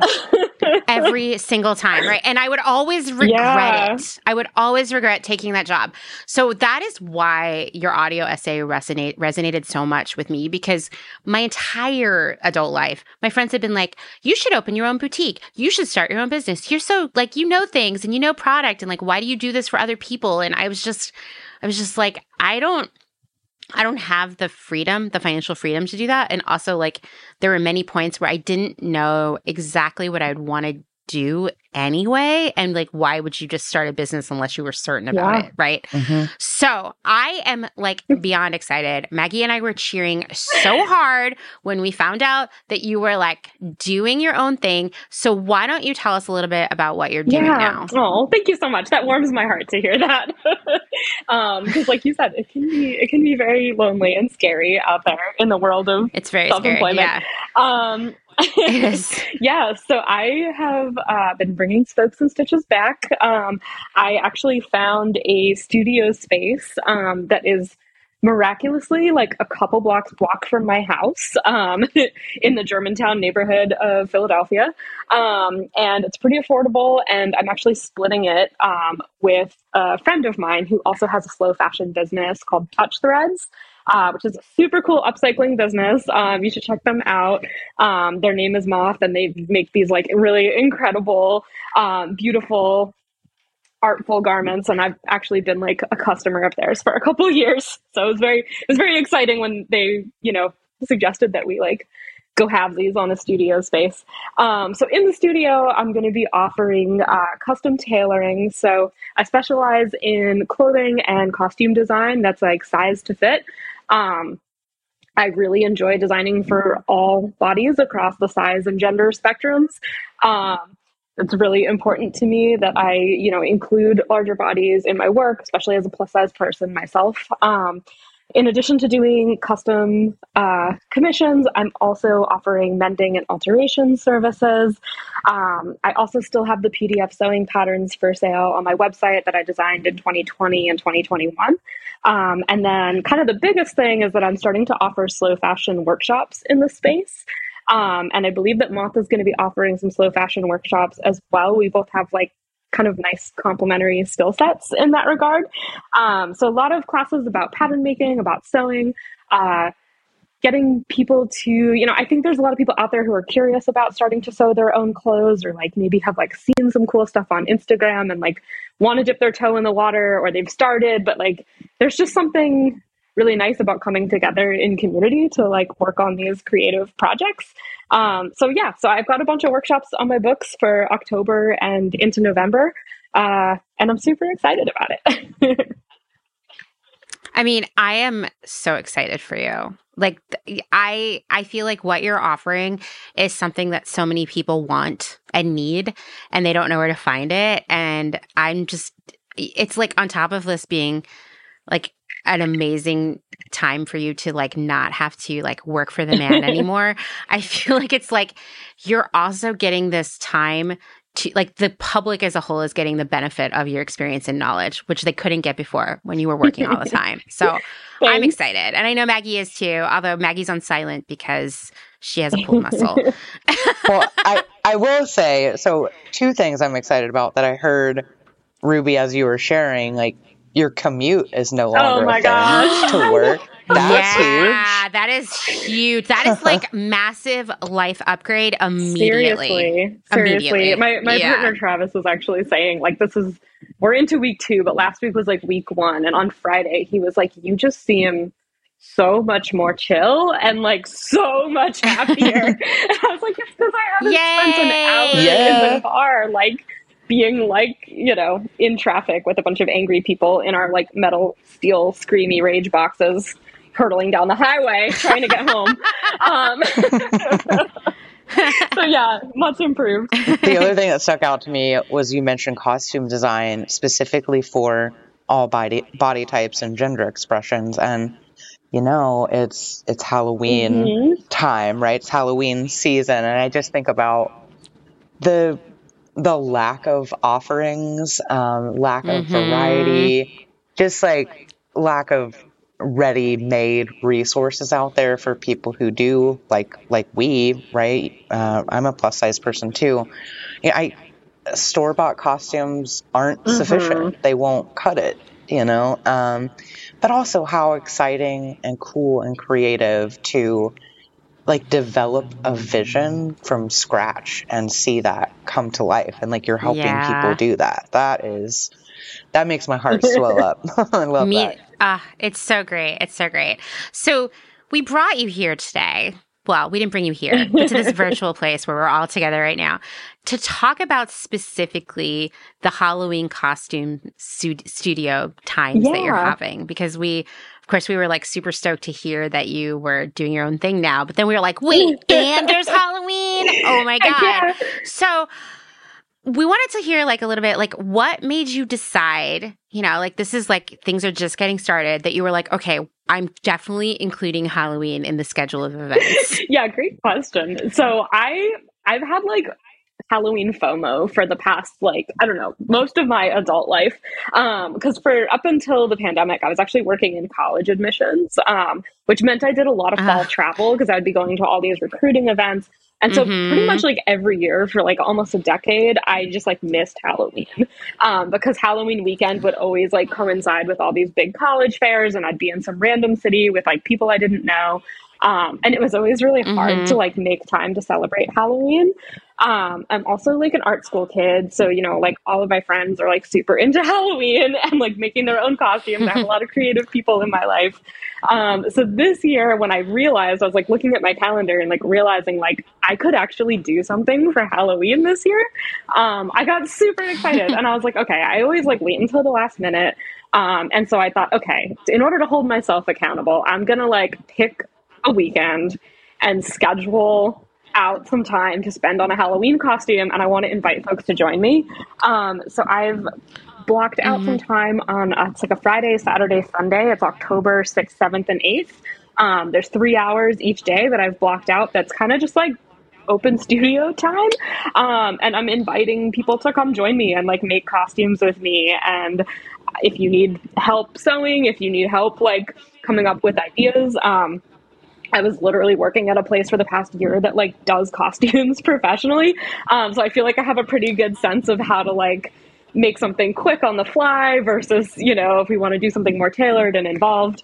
So yeah, I just think it's going to be super fun. The class is for adults only. So I think that's kind of unique. I know Maggie and I were talking a little bit about how like there's sometimes this like vibe that like Halloween is only for children. Like it's sort of like, I don't know, like I think adults sometimes don't see how it can be like fun and exciting for them to participate. Especially for like those of us who don't have kids. Like I'm childless by choice, and I know, you know, a lot of other people are too. Yeah, and it's like I still want to have fun. It's still like a really cool holiday to dress up and be creative. So yeah, so that was kind of how I came to the costume sew along event idea. Was kind of just really wanting to do it myself, and then being like, oh, this would actually be more fun if I like included other people with me and like kind of made a thing out of it. So I'll have some supplies there. You know, there'll be like some hot glue guns and sewing machines and thread and, you know, scissors, stuff like that. But I'm asking folks to like bring their own materials and bring their own costume ideas. So you can come and, you know, kind of figure out what you want to make together. I'm also super, super lucky that my studio is just a block away from a really awesome thrift store called Bargain Thrift. Ooh. Yeah, and they have an amazing selection. It's a really great kind of like small local store. It's not one of the big chains. So they've got an amazing selection of stuff. I've noticed that they've already started to put out some holiday, like Halloween themed stuff. And there's also a fabric store, like another 3 blocks down the street. So there's a lot of materials nearby, close at hand. So people can just run and grab something if they're like, oh, I actually need, you know, some black fabric or something. It'll be really easy to do that. You said it's a BYO ideas kind of environment. So bring your own ideas. I'm really curious because I'm thinking about our listeners and thinking about the timeline. That might be an area where people get kind of stumped or maybe feel shy. Like how, I don't know. When you said thrift store, this is kind of what triggered my question. I was thinking, some of my best costumes historically have been inspired by like a singular garment that I saw on the rack at a thrift store. And it's like, this piece makes me think of this character or this vibe or whatever. And I took it and ran with it. So I'm curious, Ruby, how you approach your own costume ideas. Like, what does that ideation process look like? And how can we encourage others to like really deep dive into their imaginations and like find just the right idea for them this year? Yeah, totally. I hear you. Like sometimes having infinite options is like it's almost limiting, you know, like it's overwhelming. Yeah. I love your idea, Maggie, of like finding one sort of like key piece and like using that as inspiration. I've been thinking about that with my own wardrobe, just like what do I already have that I could wear that I'd be excited to wear. I haven't 100% committed to this idea yet, but I do have this very fun, sparkly pink jumpsuit that I made myself like 3 years ago. And I saw, I was just like scrolling on Pinterest for costume ideas, which is a great source, by the way, if you're looking for inspiration. Definitely. A lot of really good stuff and like cool vintage costumes and like fun, you know, old photographs of people like in all kinds of creative garb. But I saw something that was sort of like somebody had made this hat that was almost like, it looked like a shrimp cocktail hat. It was really funny. It was like this red felt hat, and it had these like sort of like sculptural pink shrimps around it. And I sort of thought, oh my gosh, like I have this sparkly pink jumpsuit, like maybe I'll be a shrimp and I'll just make like a cool like helmet. I love this. I love this. Not enough people are dressing like shrimp, you know? I know. And it's funny. I'm a vegetarian. I don't even eat shrimp, but I was just like, this would be really fun to like make the little like shrimp head and like some sort of like headdress mask thing with like the antenna. So that's something I'm considering. It's a strong contender. But yeah, I mean, it works with like something I already have in my closet. It's like I'm only having to really like fabricate like one element of it.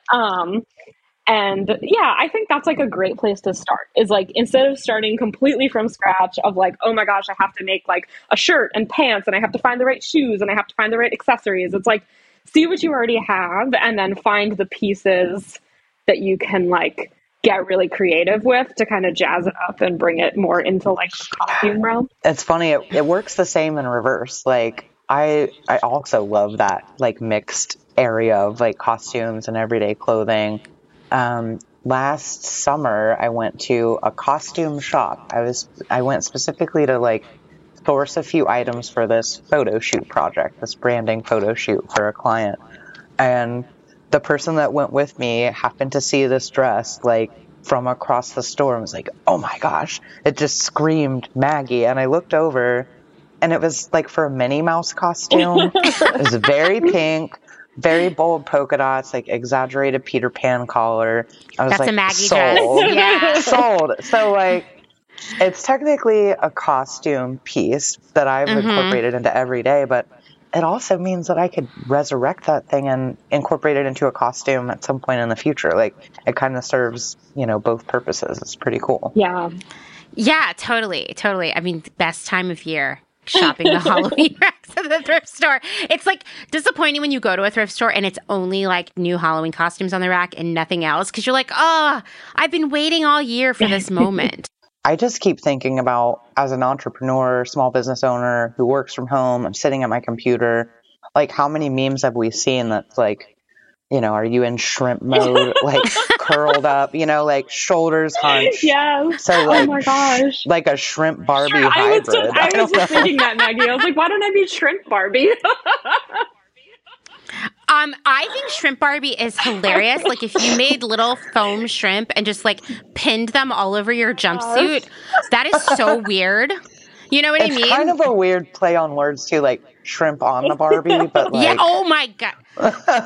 We should be getting paid like $1 million for these ideas. Yeah, where are our sponsorships? Oh my God. No. Why aren't we being sponsored by the shrimp industry? That's hilarious. Oh my gosh.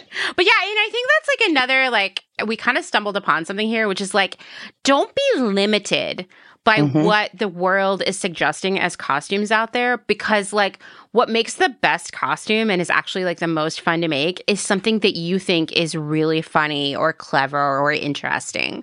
You know, like I think especially like if you are assigned female at birth, you are given this like subset of costumes that you're supposed to wear, right? Totally. You know what I'm talking about.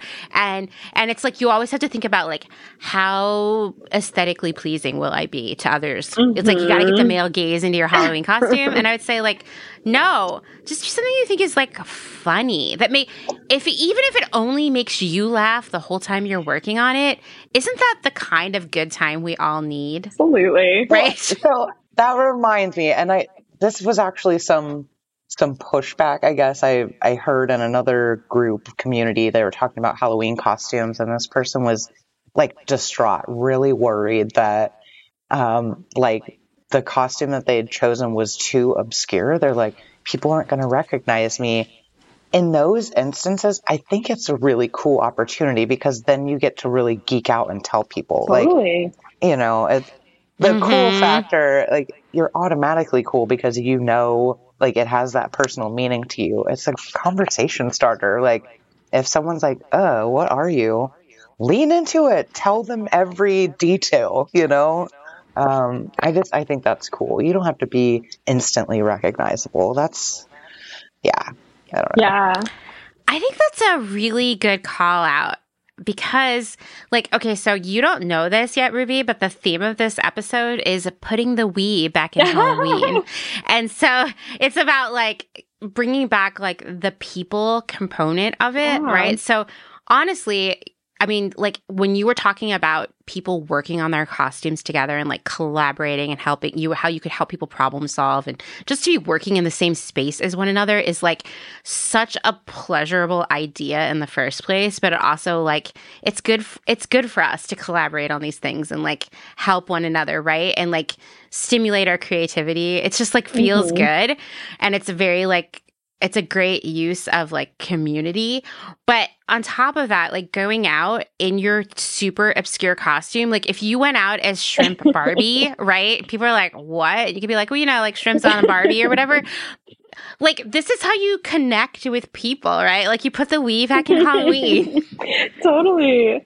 It makes me think too of like a lot of cosplayers that I follow on Instagram. And it's like, you know, cosplay doesn't always overlap with Halloween. Sometimes it does, sometimes it doesn't. A lot of times these people are making these costumes to like wear to, you know, these big cons that are happening. But a lot of times people who are like in that community, they go so niche. Like I am always amazed at how it's like, oh, I'm like this marginal character in this video game from 12 years ago that like 20 people played, you know? And it's like, oh my gosh. It's true. And, you know, and they take such joy in it. Like I feel like, I mean, while a lot of those folks are making costumes at like this very, very high level, I feel like there's kind of a lot to be gathered from that community in terms of like inspiration and just like freedom of expression and just like the joy in the making process and like the fabrication process. And that like it doesn't have to be totally perfect. It's like kind of about you taking pleasure in the experience. Yeah, totally. I mean, don't you think kind of like, listen, we're all like making Halloween costumes all for like the build up to like what we're doing for Halloween, the parties we're going to go to, or if we're even, you know, wearing them to work or sitting at home, whatever we're doing, right? It's like we see it as this build up to this like one moment, but really like the process of making the costume is sometimes like the best part. Like it's so, I don't know, when you are there and you're like creative problem solving, and then when you finish it, it feels so incredible. You're like, I made this myself, and it feels unlike just going out and buying a costume, which is like very much like it's this thing, it already exists, it's for this one moment, and then it's done. It's more like this bigger relationship that actually gives you more over time, you know? Definitely. Yes. Like you can rewear it year after year too, and you can add to it. Like it doesn't have to be this one-time thing that you like throw away or something, you know? Like it could be just like a wardrobe component that gets kind of added to the collection for like when I need a wacky costume, I pull out this piece. You feel out Shrimp Barbie. Yeah, exactly. Yeah. Some of my most treasured memories are like, of like my best friend, right, coming over with like iron-on letters. There was one year they did, they were going to be a Camp Crystal Lake counselor.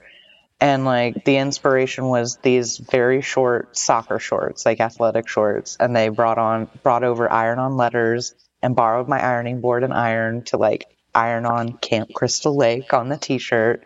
And last year when we did The Simpsons, it was like the earliest they ever started on Halloween costume construction, but we had been planning it for months. They like hand-formed beads, hand-sculpted beads, like giant oversized beads out of clay, and painted them in a very custom color. It was like this whole thing. And so when they arrived at my house as we were getting ready, we're like cutting the necklaces to a very specific length, like on the fly. And there were all these other little last minute details that came together. And yeah, it was fun to go out and wear our costume and take photos. But like the lead up to it, I really think was the most powerful and memorable part of the whole thing. So yeah, for this year's costume, I am trying a binding garment for the first time. Whoa. And I'll share. So I have done binding a few times in the past for different reasons. I think the first time I ever tried it, I was about 15, and it was it was just for fun. I wanted to kind of flirt with masculine gender presentation. I had this, I think it was a corn shirt like the band, Corn. I mean, I knew it wasn't corn the I'm vegetable. immediately picturing corn on the cob. Continue. That would be a great shirt, though. I love the idea of Maggie playing an outfit around a shirt with corn on it, like the vegetable. So I'm really excited. I found the binder secondhand. I haven't tried it yet. Today would have been the day, except I happened to pull a back muscle, and I'm just not ready to go there. Definitely not the right time. But as far as process, acquisition is complete, and that's for both my partner and myself. Like we generally start like in the spring brainstorming theme ideas, and it hit really hard and fast this year. It was like as soon as we landed on this idea, we just ran with it. And my partner Scott, has already done like a rough dress rehearsal. Like as his pieces have arrived, like he's trying them on, and I haven't done that yet, which is I'm looking at the calendar. I'm like, by this point, I will have already done a trial run of makeup and like whatever. But so a drum roll. Wait, that's not a drum roll at all. Sorry, everyone. The theme for my partner, my personal costume. So I do something for like outside of work, and then I have a whole other plan for the business, which I can share as well. But the theme for this year is dead wrestlers. Okay. This is like a concept, you know? Oh, it's very much, So we were looking through like old WWE, I guess it's WWF now, formerly WWE, looking at old footage and photos, and there's this meme that was also part of the inspiration that I saw probably like 10 years ago of the Ultimate Warrior, like a close-up of him, and the caption read, "I am dressed like a girl's bike," which... This is a true story, though. Yeah, it stuck with me all this time. So we landed on dead wrestlers as a theme, and I was like, well, there's no question. I'm going to be the Ultimate Warrior. There's another piece that goes into that, too. Like, I really was excited to challenge myself with a dramatic makeup look this year. So I'm going to test and flex my muscle. Oh gosh, literally and figuratively, I guess, with the makeup this year. But Scott, my partner, is going to be Macho Man Randy Savage. Oh, I love it. Is he going to snap into a Slim Jim? I believe that's who did the ads. There's a couple of like catchphrases. He's not doing like the Slim Jim like red, yellow fringe themed outfit. It's more of like a loose interpretation, and we're both kind of like envisioning it's an out of the ring look, like aging, kind of washed up. Both of these men have since passed away, obviously. But like, what would like a 40-something, 50-something like former pro wrestler look like now? So yeah, I'm so freaking excited. I think people will be very surprised. And I'm excited to try a faux shirtless look. So Ruby, you'll appreciate this. Like, one of the last things that I have to solve for is like nipples and ab lines on this like fleshy tan colored bodysuit that I have, because I have a bunch of tattoos everywhere. I wanted to make sure that I had a clean slate. So am I going to do fabric marker, like a stencil, and then embroider them, or am I going to do like bead work or like what? I don't know yet. But that is an exciting I've got to get so trying a binder for the first time. I've got to try that on with the bodysuit and figure out positioning of the nipples and the ab lines. I don't have a six-pack naturally. But I'm also gonna like stuff the bicep and tricep and like neck area of the bodysuit so I look like super swole, It's gonna be really fun. That sounds awesome. That's amazing. I'm like all for it. This is incredible. I love the idea of I'm really excited. the beaded nipple. Beaded nipples. Nipples, yeah. So, do you all want to hear what my plans are for the business, for my blog content series Absolutely. too? Yeah, tell us. All right. So this will be Styloween year 3. This is an annual series. The first year, I was just sort of experimenting, like how many costumes can I create out of only what's in my closet? And then last year, I like kind of took a more personal angle, and it was costumes inspired by my personal style icons. Again, only using items from my closet. So this year I'm doubling down on the personal. It'll be Styloween, the Old Haunts edition. And basically, Ooh. I am reimagining and kind of recreating what in the 90s I felt like were my most iconic looks, but were actually quite tragic and unfortunate. I love this so much. So it's like, if I'd had the resources and maybe the encouragement and, you know, all of those things in those days, what might it look like now? So it's kind of like, not revisionist history, but a little bit. Like I'm trying again. It's like take 2, you know, of these 90s inspired outfits. So yeah. That's so cool. This is amazing. Yeah, I cannot wait for this. Thank you. Well, thank you so much, Ruby, for spending some time and telling us about what you're doing. We'll be sure to include all of your stuff in the show notes so everyone can find you and take advantage of your services. And, you know, I don't know. I'm just excited to see where everything goes with you. Yeah. Know that all of us here are rooting for you. And if you need us to remind you not to take a dumb job, we're here to do that for you anytime, 24/7. I'll probably take you up on it. Yes.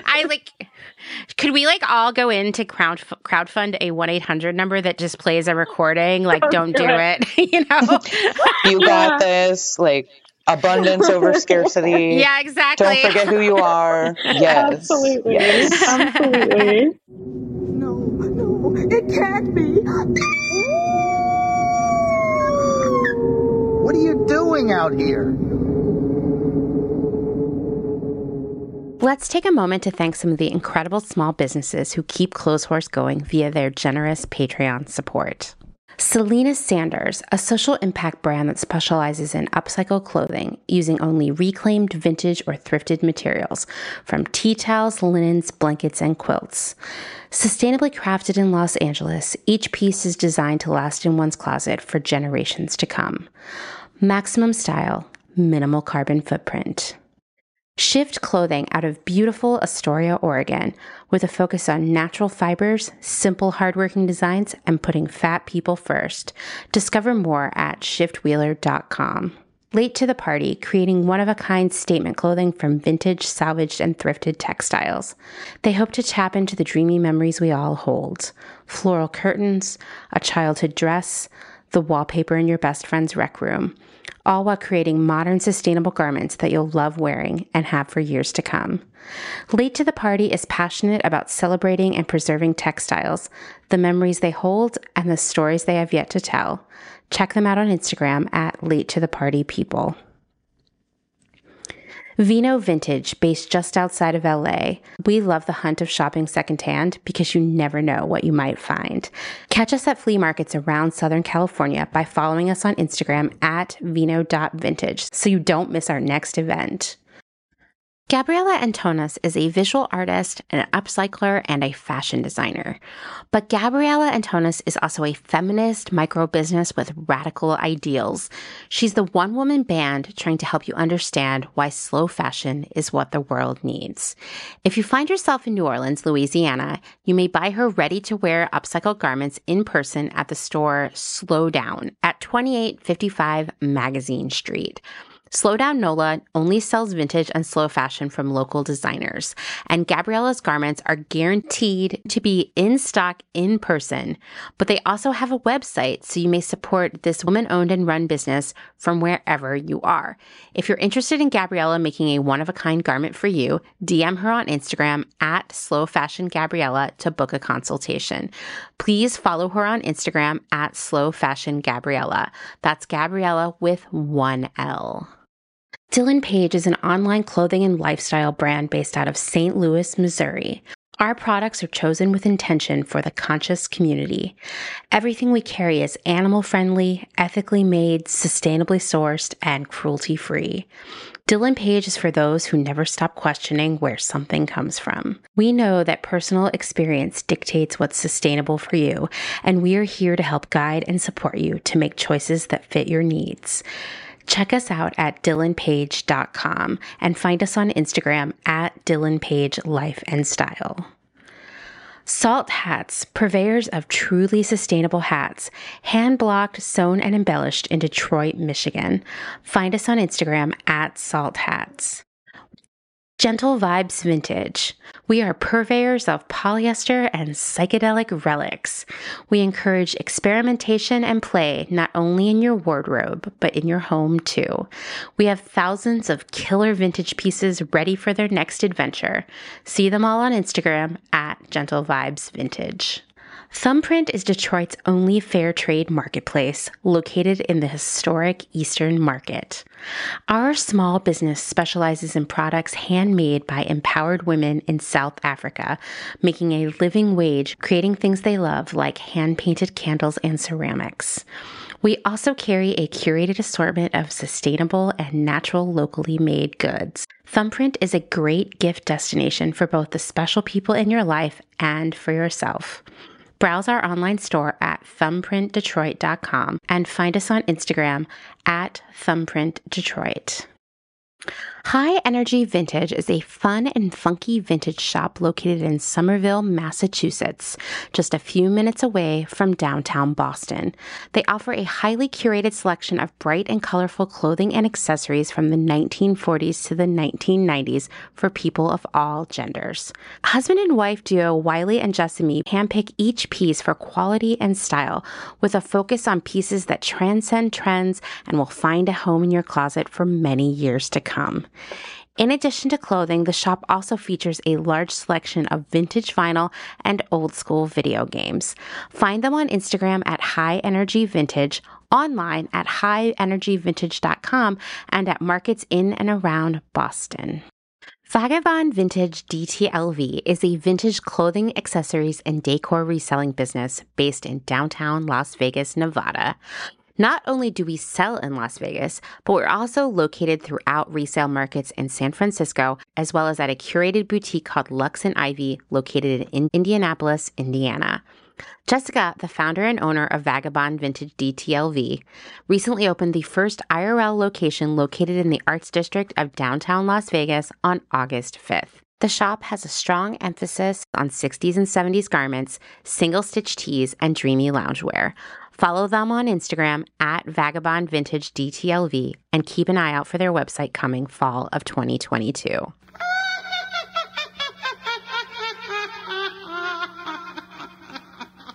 Thank you so much, Ruby, for taking the time to tell us all about your new project, your new business, your Halloween sewing sessions. I'm so excited about this. I don't know about you, Maggie, but we recorded this conversation with Ruby a couple weeks ago, and she has been posting so much incredible content on Instagram about all of the cool stuff she's been doing in her workshop. And I am just like, I think I have FOMO. Like, I want to move to Philadelphia just so I can participate. I just told, so we had a call this morning actually to catch up. It'd been a while since we have, talked one-on-one, and I was like, I'm just gonna be honest with you, I'm a little pissed, because I'm not big on traveling, but like I wish that Philly was closer to here, or that Washington was closer to Philly, because major FOMO, definitely. But I'm trying to channel that too, and excitement, like vicariously through other people. Like if you're in the Philly area, check Ruby out. She's got some cool stuff going on for Yeah. Halloween, but also other programming throughout the year in her new studio. So, yeah. Yeah, this is just the beginning. I can't wait to see what happens next for Ruby. Maggie, you're really more of the specialist expert here. Some best practices around selecting a costume. If we're going to say we're opting out of this commercialization of Halloween, we are going to hiss every time we drive past a spirit of Halloween, which we should. I like the idea of like winding down my window as I drive by and hearing the hisses. That would be amazing. Where do you think people should start when it comes to creating their own costume? So before I answer that question, I just want to like draw a little bit of a distinction. So earlier we were talking about how do you get yourself into the spirit if you're not feeling the season, particularly in this moment. I know, Amanda, you know, you've gone out and looked in thrift stores. You've kind of gone out into the world and made observations and kind of like taken that energy back home to kind of, you know, feed that spirit. I would say I would give the opposite advice for trying to figure out a costume. Like, instead of looking in shops or, you know, spaces where clothing is being sold for ideas, I know this is weird, but like look internally. I would say start with your closet. And this can sometimes be challenging for people, especially those who, you know, well, like us, right? We wear and rewear the same things over and over. And they have like, you know, there's specific combinations that work for every day. It might be hard to see things in different ways. So I would say keep an open mind.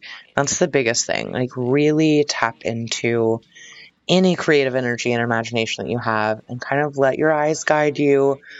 If anything sparks even the smallest little nugget of an idea, you have a starting point. So yeah, I would say take an inventory of what's in your closet, and also kind of just look around your house. There may be random objects, like everyday objects that could be reimagined or refashioned or restyled in different ways for, you know, components of your Halloween costume.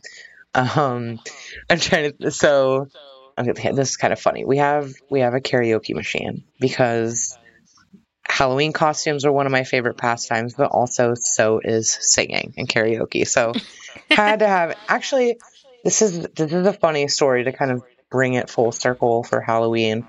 The karaoke machine was a gift. It was a form of payment in exchange for my planning a Halloween party for this business a few years ago. Ooh, so okay. It was great. I like this. Little barter deal.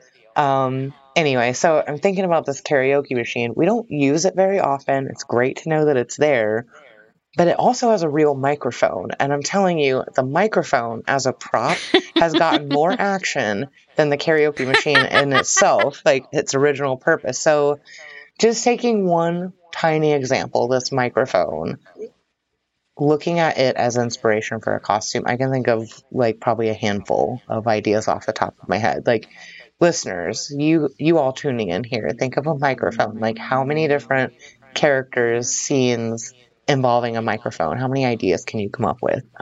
Like newscaster, rock star, talk show host or game show host, keynote speaker, sports announcer, and all of these things could be like their original form, or you could also zombify them, and then you have like twice the ideas around just one single object, microphone. Yeah, instead of like focusing on trends, like I think, Amanda, you might have mentioned Barbie earlier in this conversation. There's going to be a lot of Barbies out there this year, right? With the movie. Oh, yeah.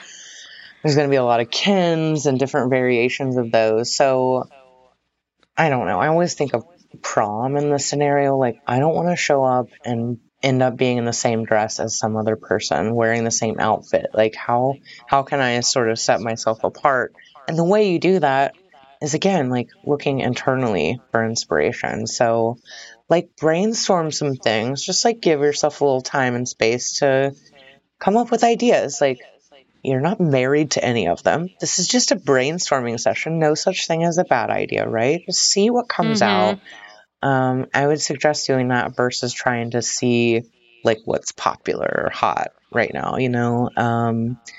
So like the Barbie example, if there's a personal connection, like to nostalgia, that time of your life, like if dolls have some sort of personal significance to you, maybe there are other alternatives besides Barbie. Like, I know Gumby is not a doll, but like when I think of figures, like action figures that are representative of like my childhood, I always think of Gumby.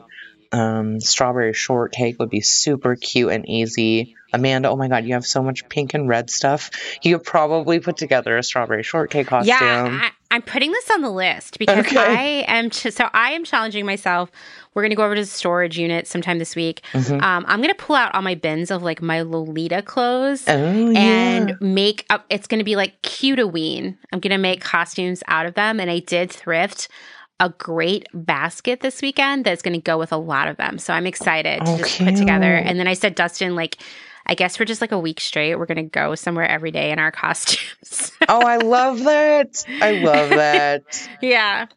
But yeah, strawberry shortcake, amazing costume idea. And I never see it. I never see it. Cabbage Patch, of course, right? Like kind of similar era, but also, I mean, you could be the kid that resurrects the Garbage Pail Kids. Oh my gosh. With a group of your friends, that would be the best. Yeah. As far as other best practices, so I'm pretty big on rejecting conformity in case that's not obvious. So like, I'm not anti-Barbie. I think if you're going to do Barbie, like do some sort of unique spin on it. Yes. You know, maybe the Barbie that you wish Mattel had created that's like representative of you or someone important in your life that like we never see on the shelves. Like what would your original Barbie be? I also would say like cultural implications are really important and like social cues. We're going to have a chance to talk a little bit later with another guest in part 2 of this episode, where we'll talk a bit about cultural appropriation and cultural appreciation. But I think just having that awareness as you're brainstorming your ideas, or maybe the second step after brainstorming when you're like vetting the possibilities, right? Consider the impact that it may have on other people. Like, are you honoring and revering a specific community or type of person, or are you mocking and insulting that group of people, right, with your costume choice? I think that's really important. I really struggled, for example, in 2022, it's my first ever group costume, and we were going as Simpsons characters. Like, we had planned it probably like a year out. We were kind of aiming for this goal, and I'm like, of course, Simpsons characters are yellow, and like we want to be true to the original, and we have to be really, really careful, especially if we're doing face paint, like, you know, making our entire our bodies yellow. So it had to be like very bold, very cartoonish. No chance that anyone could think that we were anything other than cartoon characters. So just, again, these are examples, small examples, but I think the general principles apply when you're thinking about costume choices for sure. Okay, so Maggie, I did give you forewarning of this, but I thought we could just like rapid fire, take a couple minutes to just throw out some random costume inspiration ideas that ideally you might be able to make from stuff that's already in your house. And if you use one of these costume ideas, you have to send us a photo so we feel validated. Yes, please tag us. Yes. Yeah. Okay, so one idea I had was that you could dress as your favorite color. So you would wear head to toe that color. Like, for example, pink is my favorite color, so I would wear pink clothing, pink shoes, pink socks, pink jewelry. And then I would take it to the next level by going around my house and finding pink objects to like tape or pin to my clothes or carry with me. I love that. I was thinking of like a white coat, which is pretty like specialized. I don't know if people have a white coat, but like mad scientist, doctor, you could be like a graduate student who works in a lab, right? Like working on that's a good one. Cool, like sci-fi project. I don't know. I so I'm actually thinking about my Styloween series this year, like looking at everyday clothing as pieces of costumes. Like I have a lot of overalls, right? Overalls are pretty versatile. They could be Yeah. like you could be a toddler, right? Like an overgrown, oversized toddler. Certainly you could do like the undead spin on that and do some version of Chucky or like one of his friends or something like that. If you have like a vintage apron collection, I know some folks who are big into vintage aprons. You could kind of do a spin on like Stepford Wife or like Ooh. 1950s housewife. Again, if you did the undead version, like with makeup, you have kind of two options there. If you had like a navy blazer and any sort of like workish pants or skirt, you could easily be Kathy from the Kathy comics, and you could make a little speech bubble out of cardboard that said "ack" and like attach it to yourself or carry it around all night. If people are like, "Who are you?" you could be like "ack," and then they would know. They might not know because they might not follow Kathy. But anyway, blazer. Yeah, blazer's really versatile. I mean, you could be a Yeah. professor, like a college professor. You could be a librarian, maybe a flight attendant. And I think navy blue, Classic. Yeah, yeah. You could be a bank oh, teller. definitely a bank teller. Yes, like corporate executive, Wall Street mogul, or something like Yeah, yeah. Madison Avenue advertising executive. You could also swap clothes with someone in your life and dress as each other.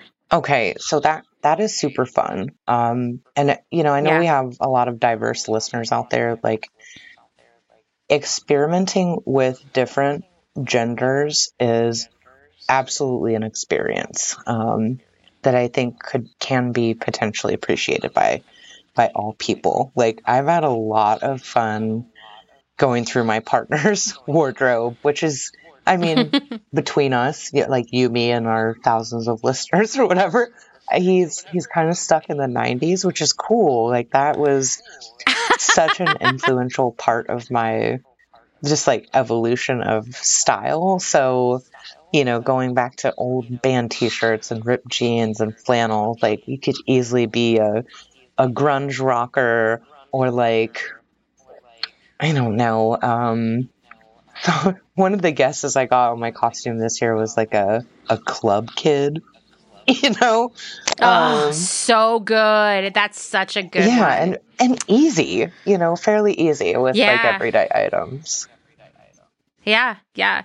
I mean, I think like, I threw this one out last year, but I still stand by it. Dressing as what your animal companion would look like as a human is endless enjoyment. And often like you have the stuff around the house. Like when I think about it, I mean, we have this joke. We have really complicated backstories for all of our pets, to be fair. But like we do joke that Brenda, who is, my like best friend, Brenda in real life would wear Cookie Monster pajamas and a Flyers jersey at all times. And I don't have either of those, but I could definitely dress like Janet, who we think has a more cottagecore aesthetic. So, that could be a fun and very weird costume that people actually would like want to talk to you about. That's got me got my gears turning. Like I had not considered that before, and I do remember you mentioning it last year, but I haven't taken time to think about what my pets, like what my animals personified versions would be. Like what would they wear? How would they talk? What would their catchphrase be? But also like their go-to props, Yeah, totally. Totally. When you were talking about overalls, it made me think of Hutch because we always like her like, oh, he's like a farmer boy. Like he would wear overalls with like no shirt. And that's his aesthetic.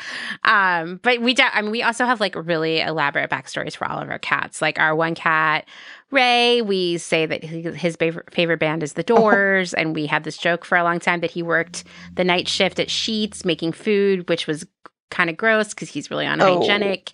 And like our other cat, George, she worked at the laundromat in town because she's like really fastidious and liked clean. It was like the cleanest laundromat we'd ever been to. We were like, this is totally where George works, you know? So anyway, we come up with stories. So maybe you do that too. And that is like costume idea. And maybe not everybody will get it, but when you start telling it to them, they'll be really excited and it'll like make them think about their pets. And it's like kind of like a conversation starter, which is the whole point of all of this. I think so too. Yeah. Like don't worry if people don't know at a glance, right? That is the easy way to do Halloween. If you're putting the people back, we're putting the we back in Halloween, like we want this to be about conversation. Like the more personal and obscure and inventive and creative you can be, like, yeah, like stump your fellow party goers, you know, like let that be the challenge. Yeah. Like hopefully they won't recognize you because then you have something cool to talk about. Yeah, exactly. And that is the whole point of it all, right? I'm sure that Maggie and I will have a million more ideas that pop up as we're talking. But if you all have some ideas, send them our way so that I can share them on social media. Because I think sometimes people get really stuck. You just get stuck when you can have any idea in the world, right? And it's something that Dustin and I talk a lot about when you're like working with a client on a creative project and they don't give you like enough parameters. They're sort of like, oh, you can just do anything. Well, you don't want me to do anything in the world, right? It's too many options and you're not going to like what I give you, but also like it's going to take me forever to get to that one idea. And I feel like it's the same way with costumes, like actually putting some parameters in place, like saying, oh, I'm only going to use stuff that comes in the house that I have in the house already, or I'm only going to use something that integrates these striped socks or whatever. Like it helps. It helps you. You can pick a decade, pick an era, like, you know, give yourself a little bit of direction so you can kind of like guide that brainstorming process. And it's challenging, but it's also really, really fun. It flexes your intellectual muscles and, you know, your creative stamina, fortitude. Yes. Okay, let's take a moment or many moments to listen to my conversation with Meredith, who was on our first ever CLOTHESHORSE Saves Halloween episode. She literally decorates every part of her house every year. She takes Halloween very seriously.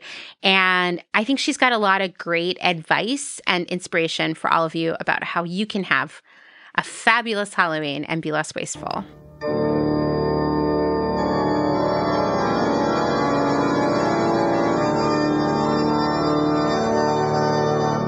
All right, Meredith, you've been around here a few times. People know that you love Spencer's and dildos and I don't know what else. Anyway, whatever it is you like. Body stockings, for sure. Love body stockings. Do you want to just remind everyone who you are?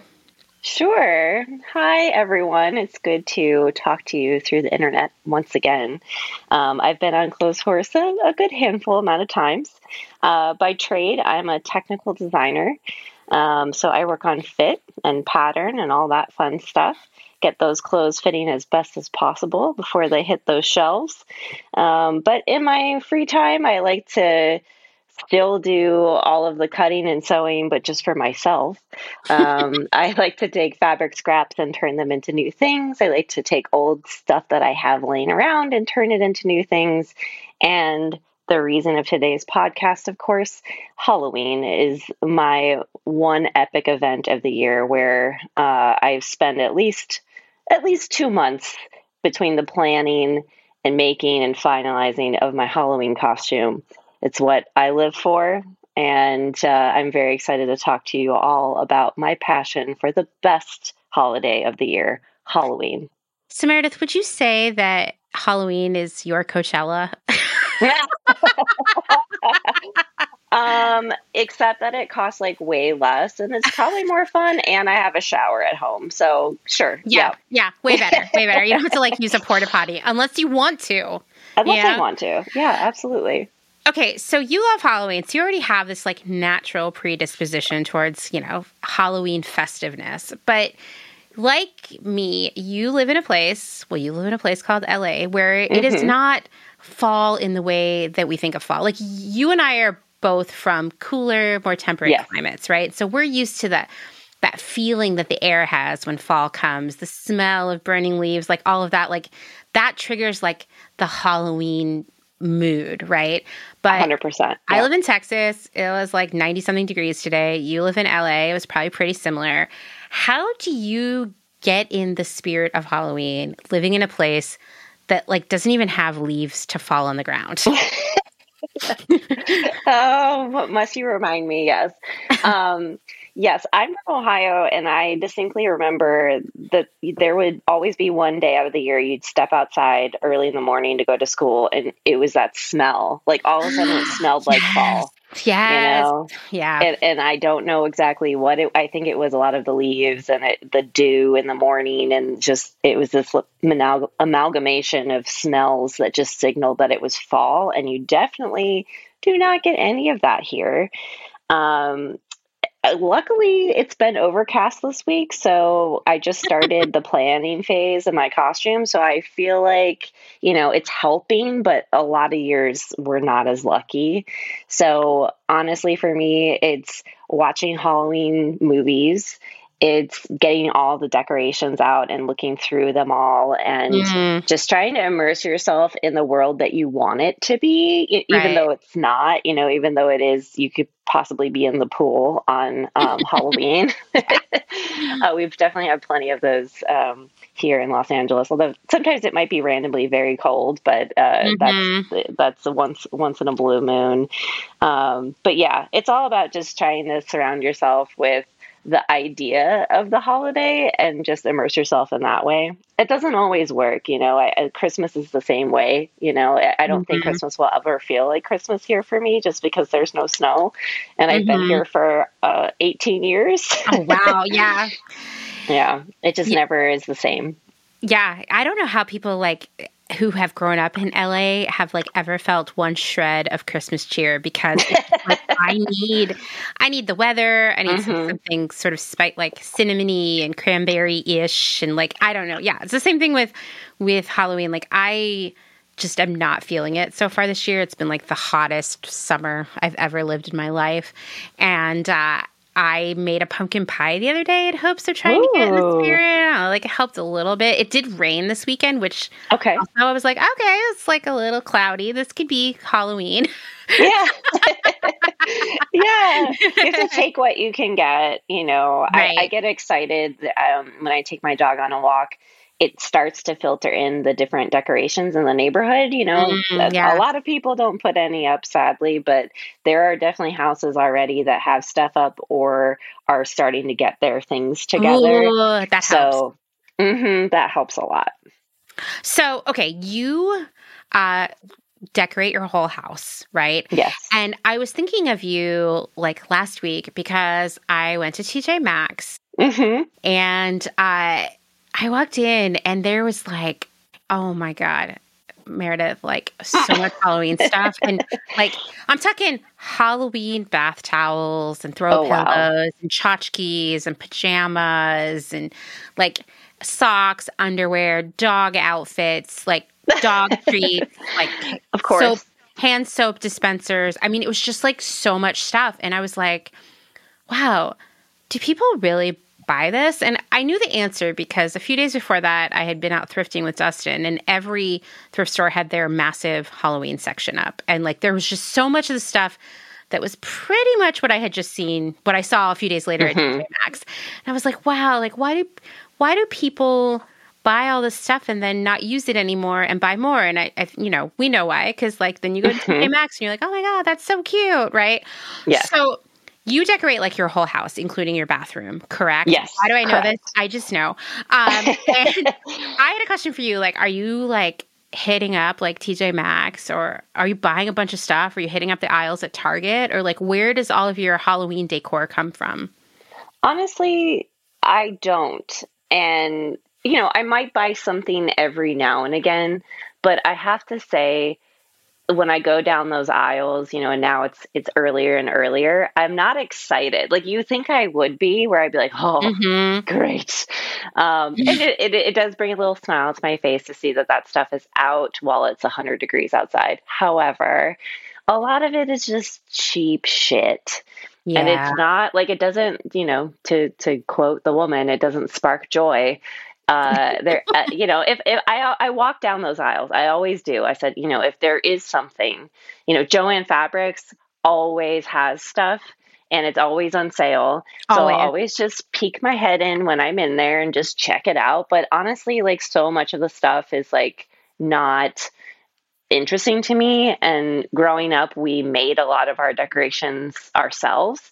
And the houses around here that are the coolest are not the ones with the, 8-foot skeleton in the yard. Yeah. It's the ones that you could tell that they built the things themselves, or at least like embellished with some homemade things. We probably have more Halloween decorations than Christmas decorations. This should come as no surprise. Nope. But it's just like a mismatch of random stuff that I've collected throughout the years that I keep. So it doesn't have a story. And that's one thing that I kind of want to change this year, at least for the exterior of the house. Mm-hmm. The interior, our house is full of tchotchkes. We're definitely maximalists. We're not minimalists at all. I feel that. We like stuff. We have lots of tchotchkes. So that's when we decorate the inside of the house. It's like, okay, my dad made me some ceramic tea light, like a little jack-o'-lantern and a little ghost. So those go in the guest bathroom. And like, everything has their place. Like, we'll intermix with our tiki stuff, different Halloween things. So it's just there and kind of sets the mood. But this year I told my husband that I actually want to do something, and I don't know what it is. He actually tried to just get me to go to Home Depot with him, and he's like, well, I thought we could maybe look at the Halloween decorations. And I'm like, I don't want to go. Yeah, like, excuse me, who are you talking to? Number one. Number two, I was like, I don't want to look for things until I know the story I want to tell in the front yard. Like, I need a plan. I don't want to just go buy this because it looks cool. I think that's where you end up buying stuff that you're just, the next year you're going to be like, oh, whatever. Or always keep this in mind. Don't buy stuff that you don't have the room to store. Yes. Because I think that's why that stuff ends up in the thrift stores. People are like, oh, it's November. Where do I put this 8-foot skeleton now? Like, you don't have room for it. So always keep that in mind when you're buying decorations for any holiday.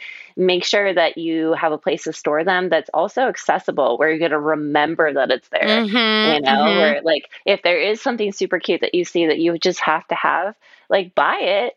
But like, also make sure that it's somewhere where next year you're going to be able to pull it out and use it, Yeah, totally. Because that's the thing. If you don't have a place to put it, to store it, then what's going to happen is you're going to get rid of it. And it's just going to be at the thrift store this year. And you're not making like this recurring commitment to it. And I don't know, like, I like the idea of, building this collection over time. It's a lot more organic, and it will end up being stuff you love, rather than being like, okay, I'm going to go fill a cart at Home Goods this weekend. I mean, I haven't seen any of those like 10 feet skeletons at Home Depot yet, but it's like only a matter of time. Coming. I mean, not at Home Depot, at the thrift store. Sorry. Like, I haven't seen them there yet. Yeah. They will be there. And maybe they're getting bought as soon as they appear. I don't know. But like, it's just shocking, like, what I see when I'm thrifting. It'll be like, oh, like tea light candles. Really? You couldn't hold on to those? Right? Or, oh my God. Yeah. Just like, oh, a thing to hand out candy? Really? Okay, well, like, what happened? Did you move somewhere where you can't hand out candy? Okay, maybe that's an acceptable excuse. Or did you upgrade to a new one? And why? Because you're only going to use it one time this year? I don't know. Upgrade my candy bowl. Very necessary. Very necessary. Yeah. They had some fancy ones at TJ Maxx, by the way, of course, right? I'm sure they do. I like to use my plastic witch cauldrons that I have. Yes, that's the best. Very easy, because you can also then put decorations inside of those when you store them. So it's like really easy to find space for those cauldrons because you can put other things in them. What a pro tip. Pro tip, if you got extra cauldrons lying around, use them for storage.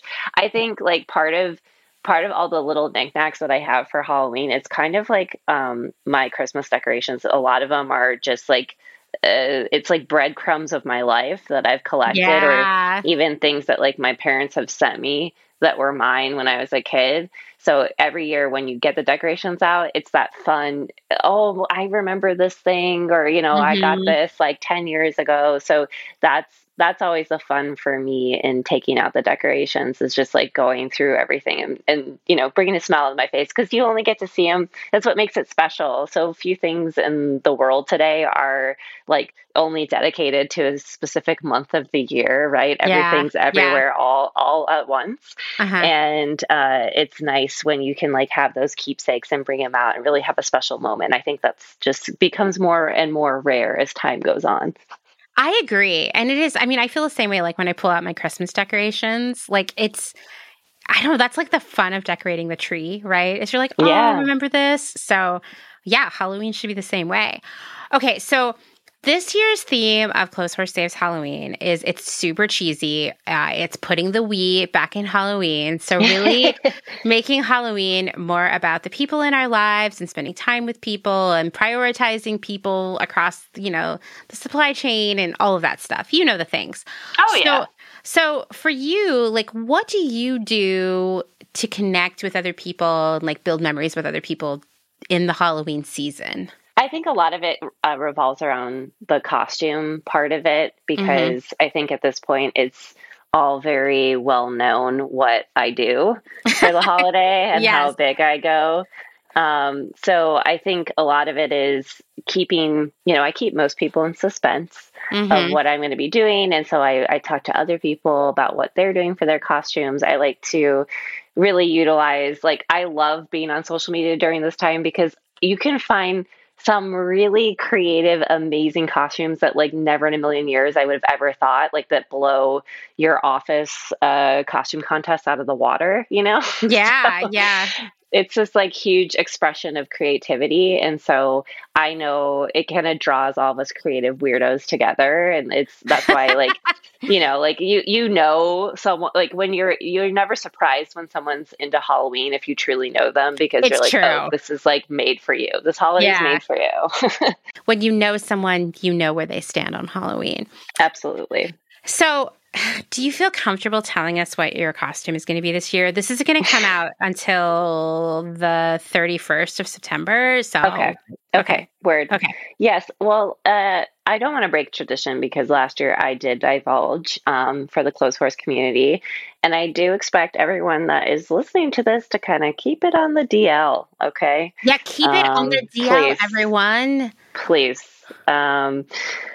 This year, I was kind of toying with a few ideas that I have, and so I'm actually kind of happy, because I do have a few good ideas that I could possibly reach into the bag for next year.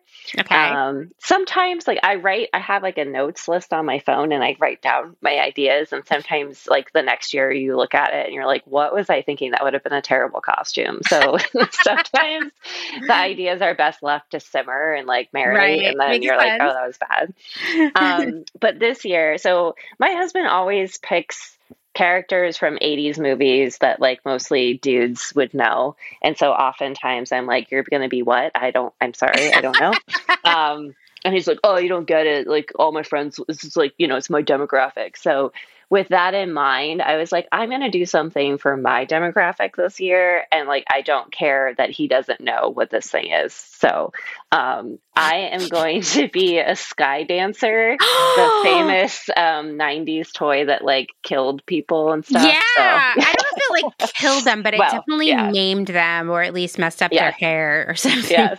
Actually, someone Wow. sent me a video on Instagram, and it was like from the 90s. It was like an old VCR copy of this video, and this girl had received a sky dancer for Christmas, and there was a roaring fire behind her, and she had it, and like, the mom or whoever is like catching it on camera, her first time playing with this toy that she wanted so badly, and the dancer just flies up right into the fire. Stop. It's not funny, but it's funny. I mean, I heard like there were like scratched corneas and like broken teeth. Yeah. I don't think I'm making this up. I believe that there were concussions. That Perhaps some I believe stitches. it. Yeah. I believe it. Like, I remember watching a video and I think there were like cuts on faces that required stitches. I just would love to. I mean, listen, it's not like this toy was made in the 70s. Like, there were some restrictions in place in the 90s as far as what you could do for children's toys, one would assume. You would assume, yeah. I would love to just have been in that like development meeting of like, this is the toy we're going to make. What could possibly go wrong? From the makers of lawn darts. Yeah, right. I never had one personally. My mom would never buy me one. I actually don't even know. Like, I know I was interested in the toy. I don't know if I was just like constantly begging. I can't remember. But I do remember my neighbor across the street had one. And they were around for a hot minute. Apparently there was a cartoon. Of course there was. Of course there was. You know, you kind of covered that in the department, the connection between toys and cartoons. But yeah, so it's interesting. But I saw someone do it and I was like, oh my God, that was like, everyone knows that toy that was around in that era. So I'm excited. It's also not going to be anything like super crazy. I am very busy at work, and so my bandwidth on the weekends to like even look at a sewing machine is relatively low. So I also gauge my costume on how ambitious I'm feeling.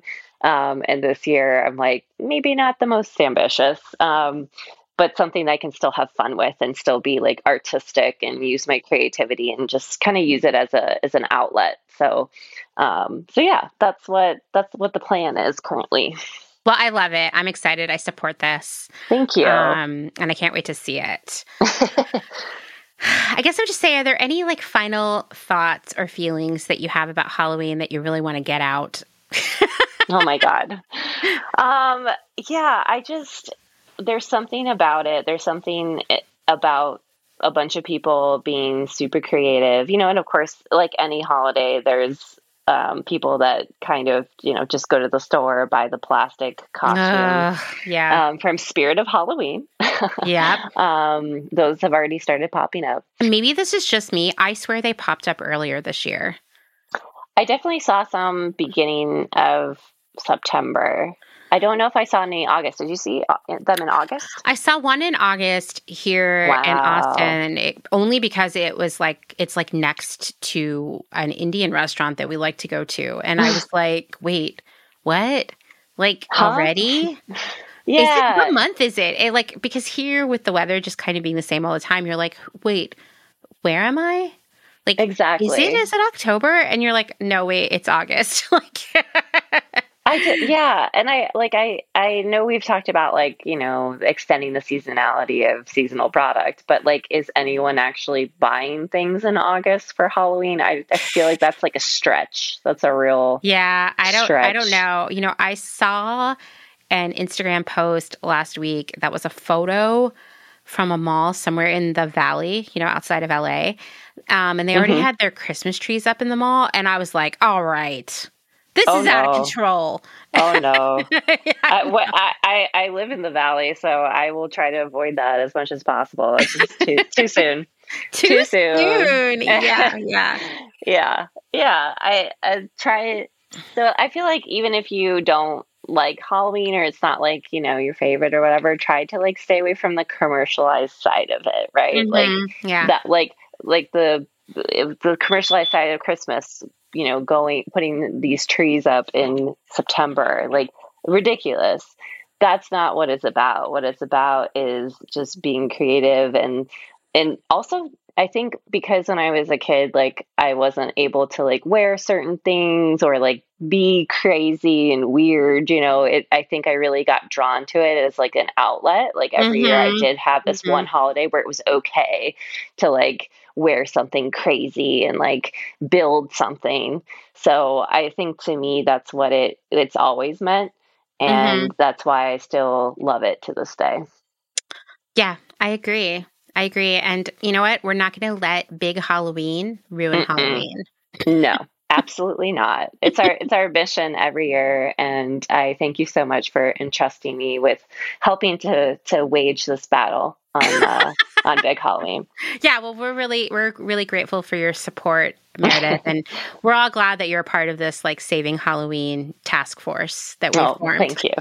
Thank you. It's the honor and pleasure is all mine.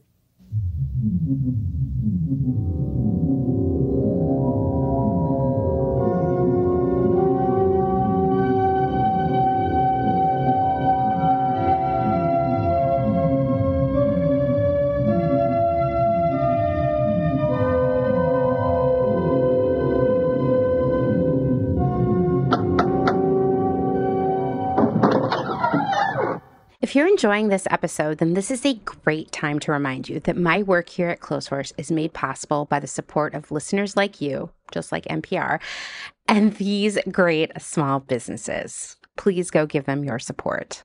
Blank Cass, or Blanket Coats by Cass, is focused on restoring, renewing, and reviving the history held within vintage and heirloom textiles. By embodying the love, craft, and energy that is original to each vintage textile as I transfer it into a new garment, I hope we can reteach ourselves to care for and mend what we have and make it last. Blank Cass lives on Instagram at _Cass, and a website will be launched soon at blankcass.com.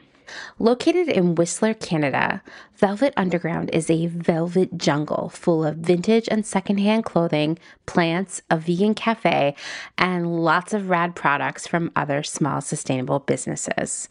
Our mission is to create a brand and community dedicated to promoting self-expression, as well as educating and inspiring a more sustainable and conscious lifestyle, both for the people and the planet.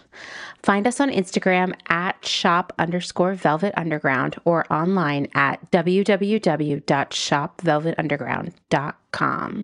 St. Evens is a New York City-based vintage shop that is dedicated to bringing you those special pieces you'll reach for again and again. More than just a store, St. Evens is dedicated to sharing the stories and history behind the garments. 10% of all sales are donated to a different charitable organization each month. New vintage is released every Thursday at wearstevens.com with previews of new pieces and more brought to you on Instagram at wear_st.evens. That's Wear St. Evens. Country Feedback is a mom and pop record shop in Tarboro, North Carolina. They specialize in used rock, country, and soul and offer affordable vintage clothing and housewares. Do you have used records you want to sell? Country Feedback wants to buy them. Find us on Instagram at Country Feedback Vintage and Vinyl, or head down east and visit our brick and mortar. All are welcome at this inclusive and family-friendly record shop in the country. Republica Unicornia Yarns, handmade yarn and notions for the color obsessed, made with love and some swearing in fabulous Atlanta, Georgia by head yarn wench Kathleen. Get ready for rainbows with a side of giving a damn. Republica Unicornia is all about making your own magic using small batch, responsibly sourced, hand-dyed yarns and thoughtfully made notions. Slow fashion all the way down and discover the joy of creating your very own beautiful hand-knit, crocheted, or woven pieces. Find us on Instagram at Republica_Unicornia_yarns and at www.republicaunicornia.com. Picnic Wear, a slow fashion brand ethically made by hand from vintage and dead stock materials, most notably vintage towels. Founder Danny has worked in the industry as a fashion designer for over 10 years, but started Picnic Wear in response to her dissatisfaction with the industry's shortcomings. Picnic Wear recently moved to rural North Carolina, where all their sewing and accessories are now designed and cut, but the majority of their sewing is done by skilled garment workers in New York City. Their customers take comfort in knowing that all their sewists are paid well above New York City minimum wage. Picnic Wear offers minimal waste and maximum authenticity. Future vintage over future garbage. Cute Little Ruin is an online shop dedicated to providing quality vintage and secondhand clothing, vinyl, and home items in a wide range of styles and price points. If it's ethical and legal, we try to find a home for it. Vintage style with progressive values. Find us on Instagram at Cute Little Ruin. Is there a little bit of Italy in your soul? Are you an enthusiast of pre-loved decor and accessories? Bring vintage Italian style and history into your space with the Pewter Thimble. We source useful and beautiful things and mend them where needed. We also find gorgeous illustrations and make them print-worthy. Tarot cards, tea towels, and hand-picked treasures available to you from the comfort of your own home. Responsibly sourced from across Rome, lovingly renewed by fairly paid artists and artisans, with something for every budget. Discover more at thepewterthimble.com. Deco Denim is a startup based out of San Francisco, and it sells clothing and accessories that are sustainable, gender fluid, size inclusive, and high quality, made to last for years to come. Deco Denim is trying to change the way you think about buying clothes. Founder Sarah Mattis wants to empower people to ask important questions like, where was this made? Was this garment made ethically? Is this fabric made of plastic? Can this garment be upcycled? And if not, can it be recycled? Sign up at decodenim.com to receive $20 off your first purchase. They promise not to spam you and send out no more than 3 emails a month, with 2 of them surrounding education or a personal note from the founder. Again, that's decodenim.com.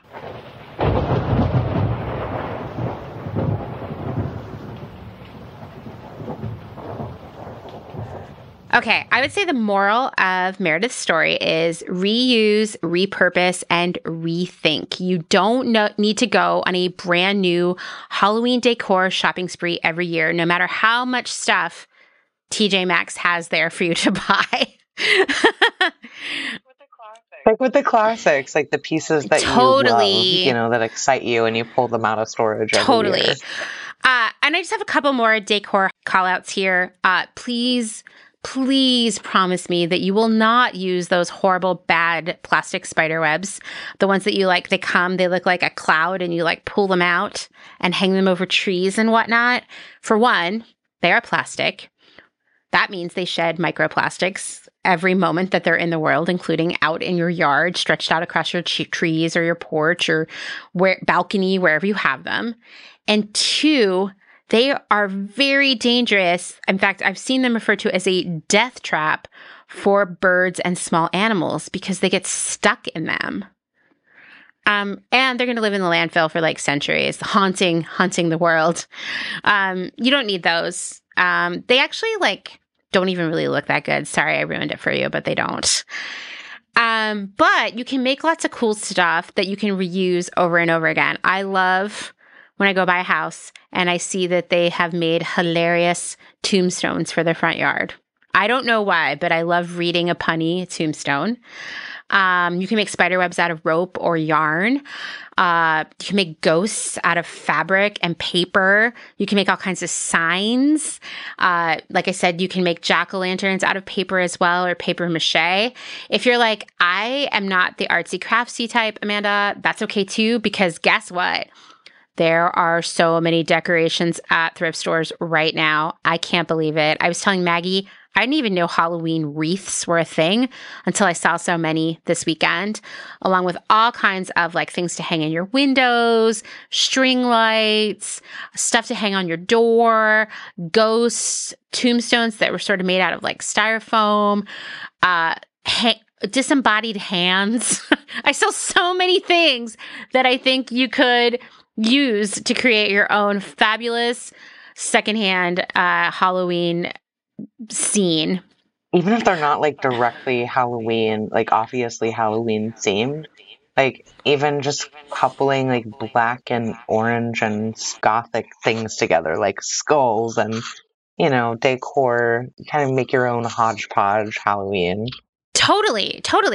Like I said, going thrifting can be really great inspiration for that, because maybe you're like, oh, I realized that I don't want to do orange and black. I want to do a pastel Halloween, and you can buy a bunch of secondhand sheets and cut them up into ghosts and other things as well, So, yes. So just being there will help you formulate an idea. And then the great thing is, when Halloween is over, you can pack it all up and put it away for next year. And maybe next year you add another element to it and you expand over time until you're Meredith and even your bathroom is decorated. Life goals, right?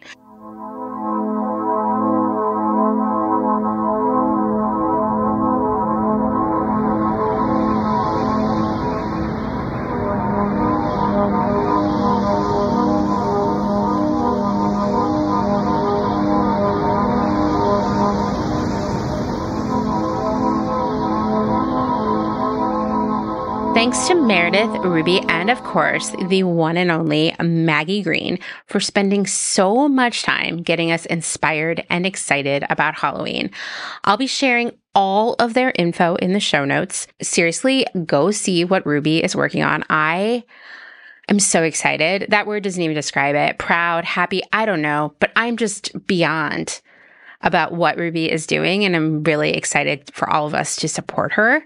Of course, you'll also want to follow Maggie's incredible Styloween journey. You'll get to see her rad wrestler costume come together, and maybe even this is the year that you book a costume consultation with her. I'll be sharing all of that information in the show notes so you can check it out.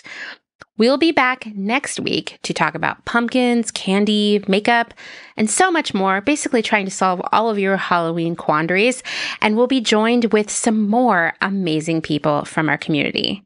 Until then, thanks for listening to another episode of Clotheshorse. Edited, hosted, researched, written, all the things. I'm sure I'm missing some of it by me, Amanda Lee McCarty. If you like what you're hearing, I would love for you to leave a rating, maybe even a review on Apple Podcasts. But most importantly, tell your friends. Seriously, we're never going to save Halloween if we don't get everyone involved. We're never going to be like, OMG, RIP fast fashion until we get everyone involved. So tell everyone you know.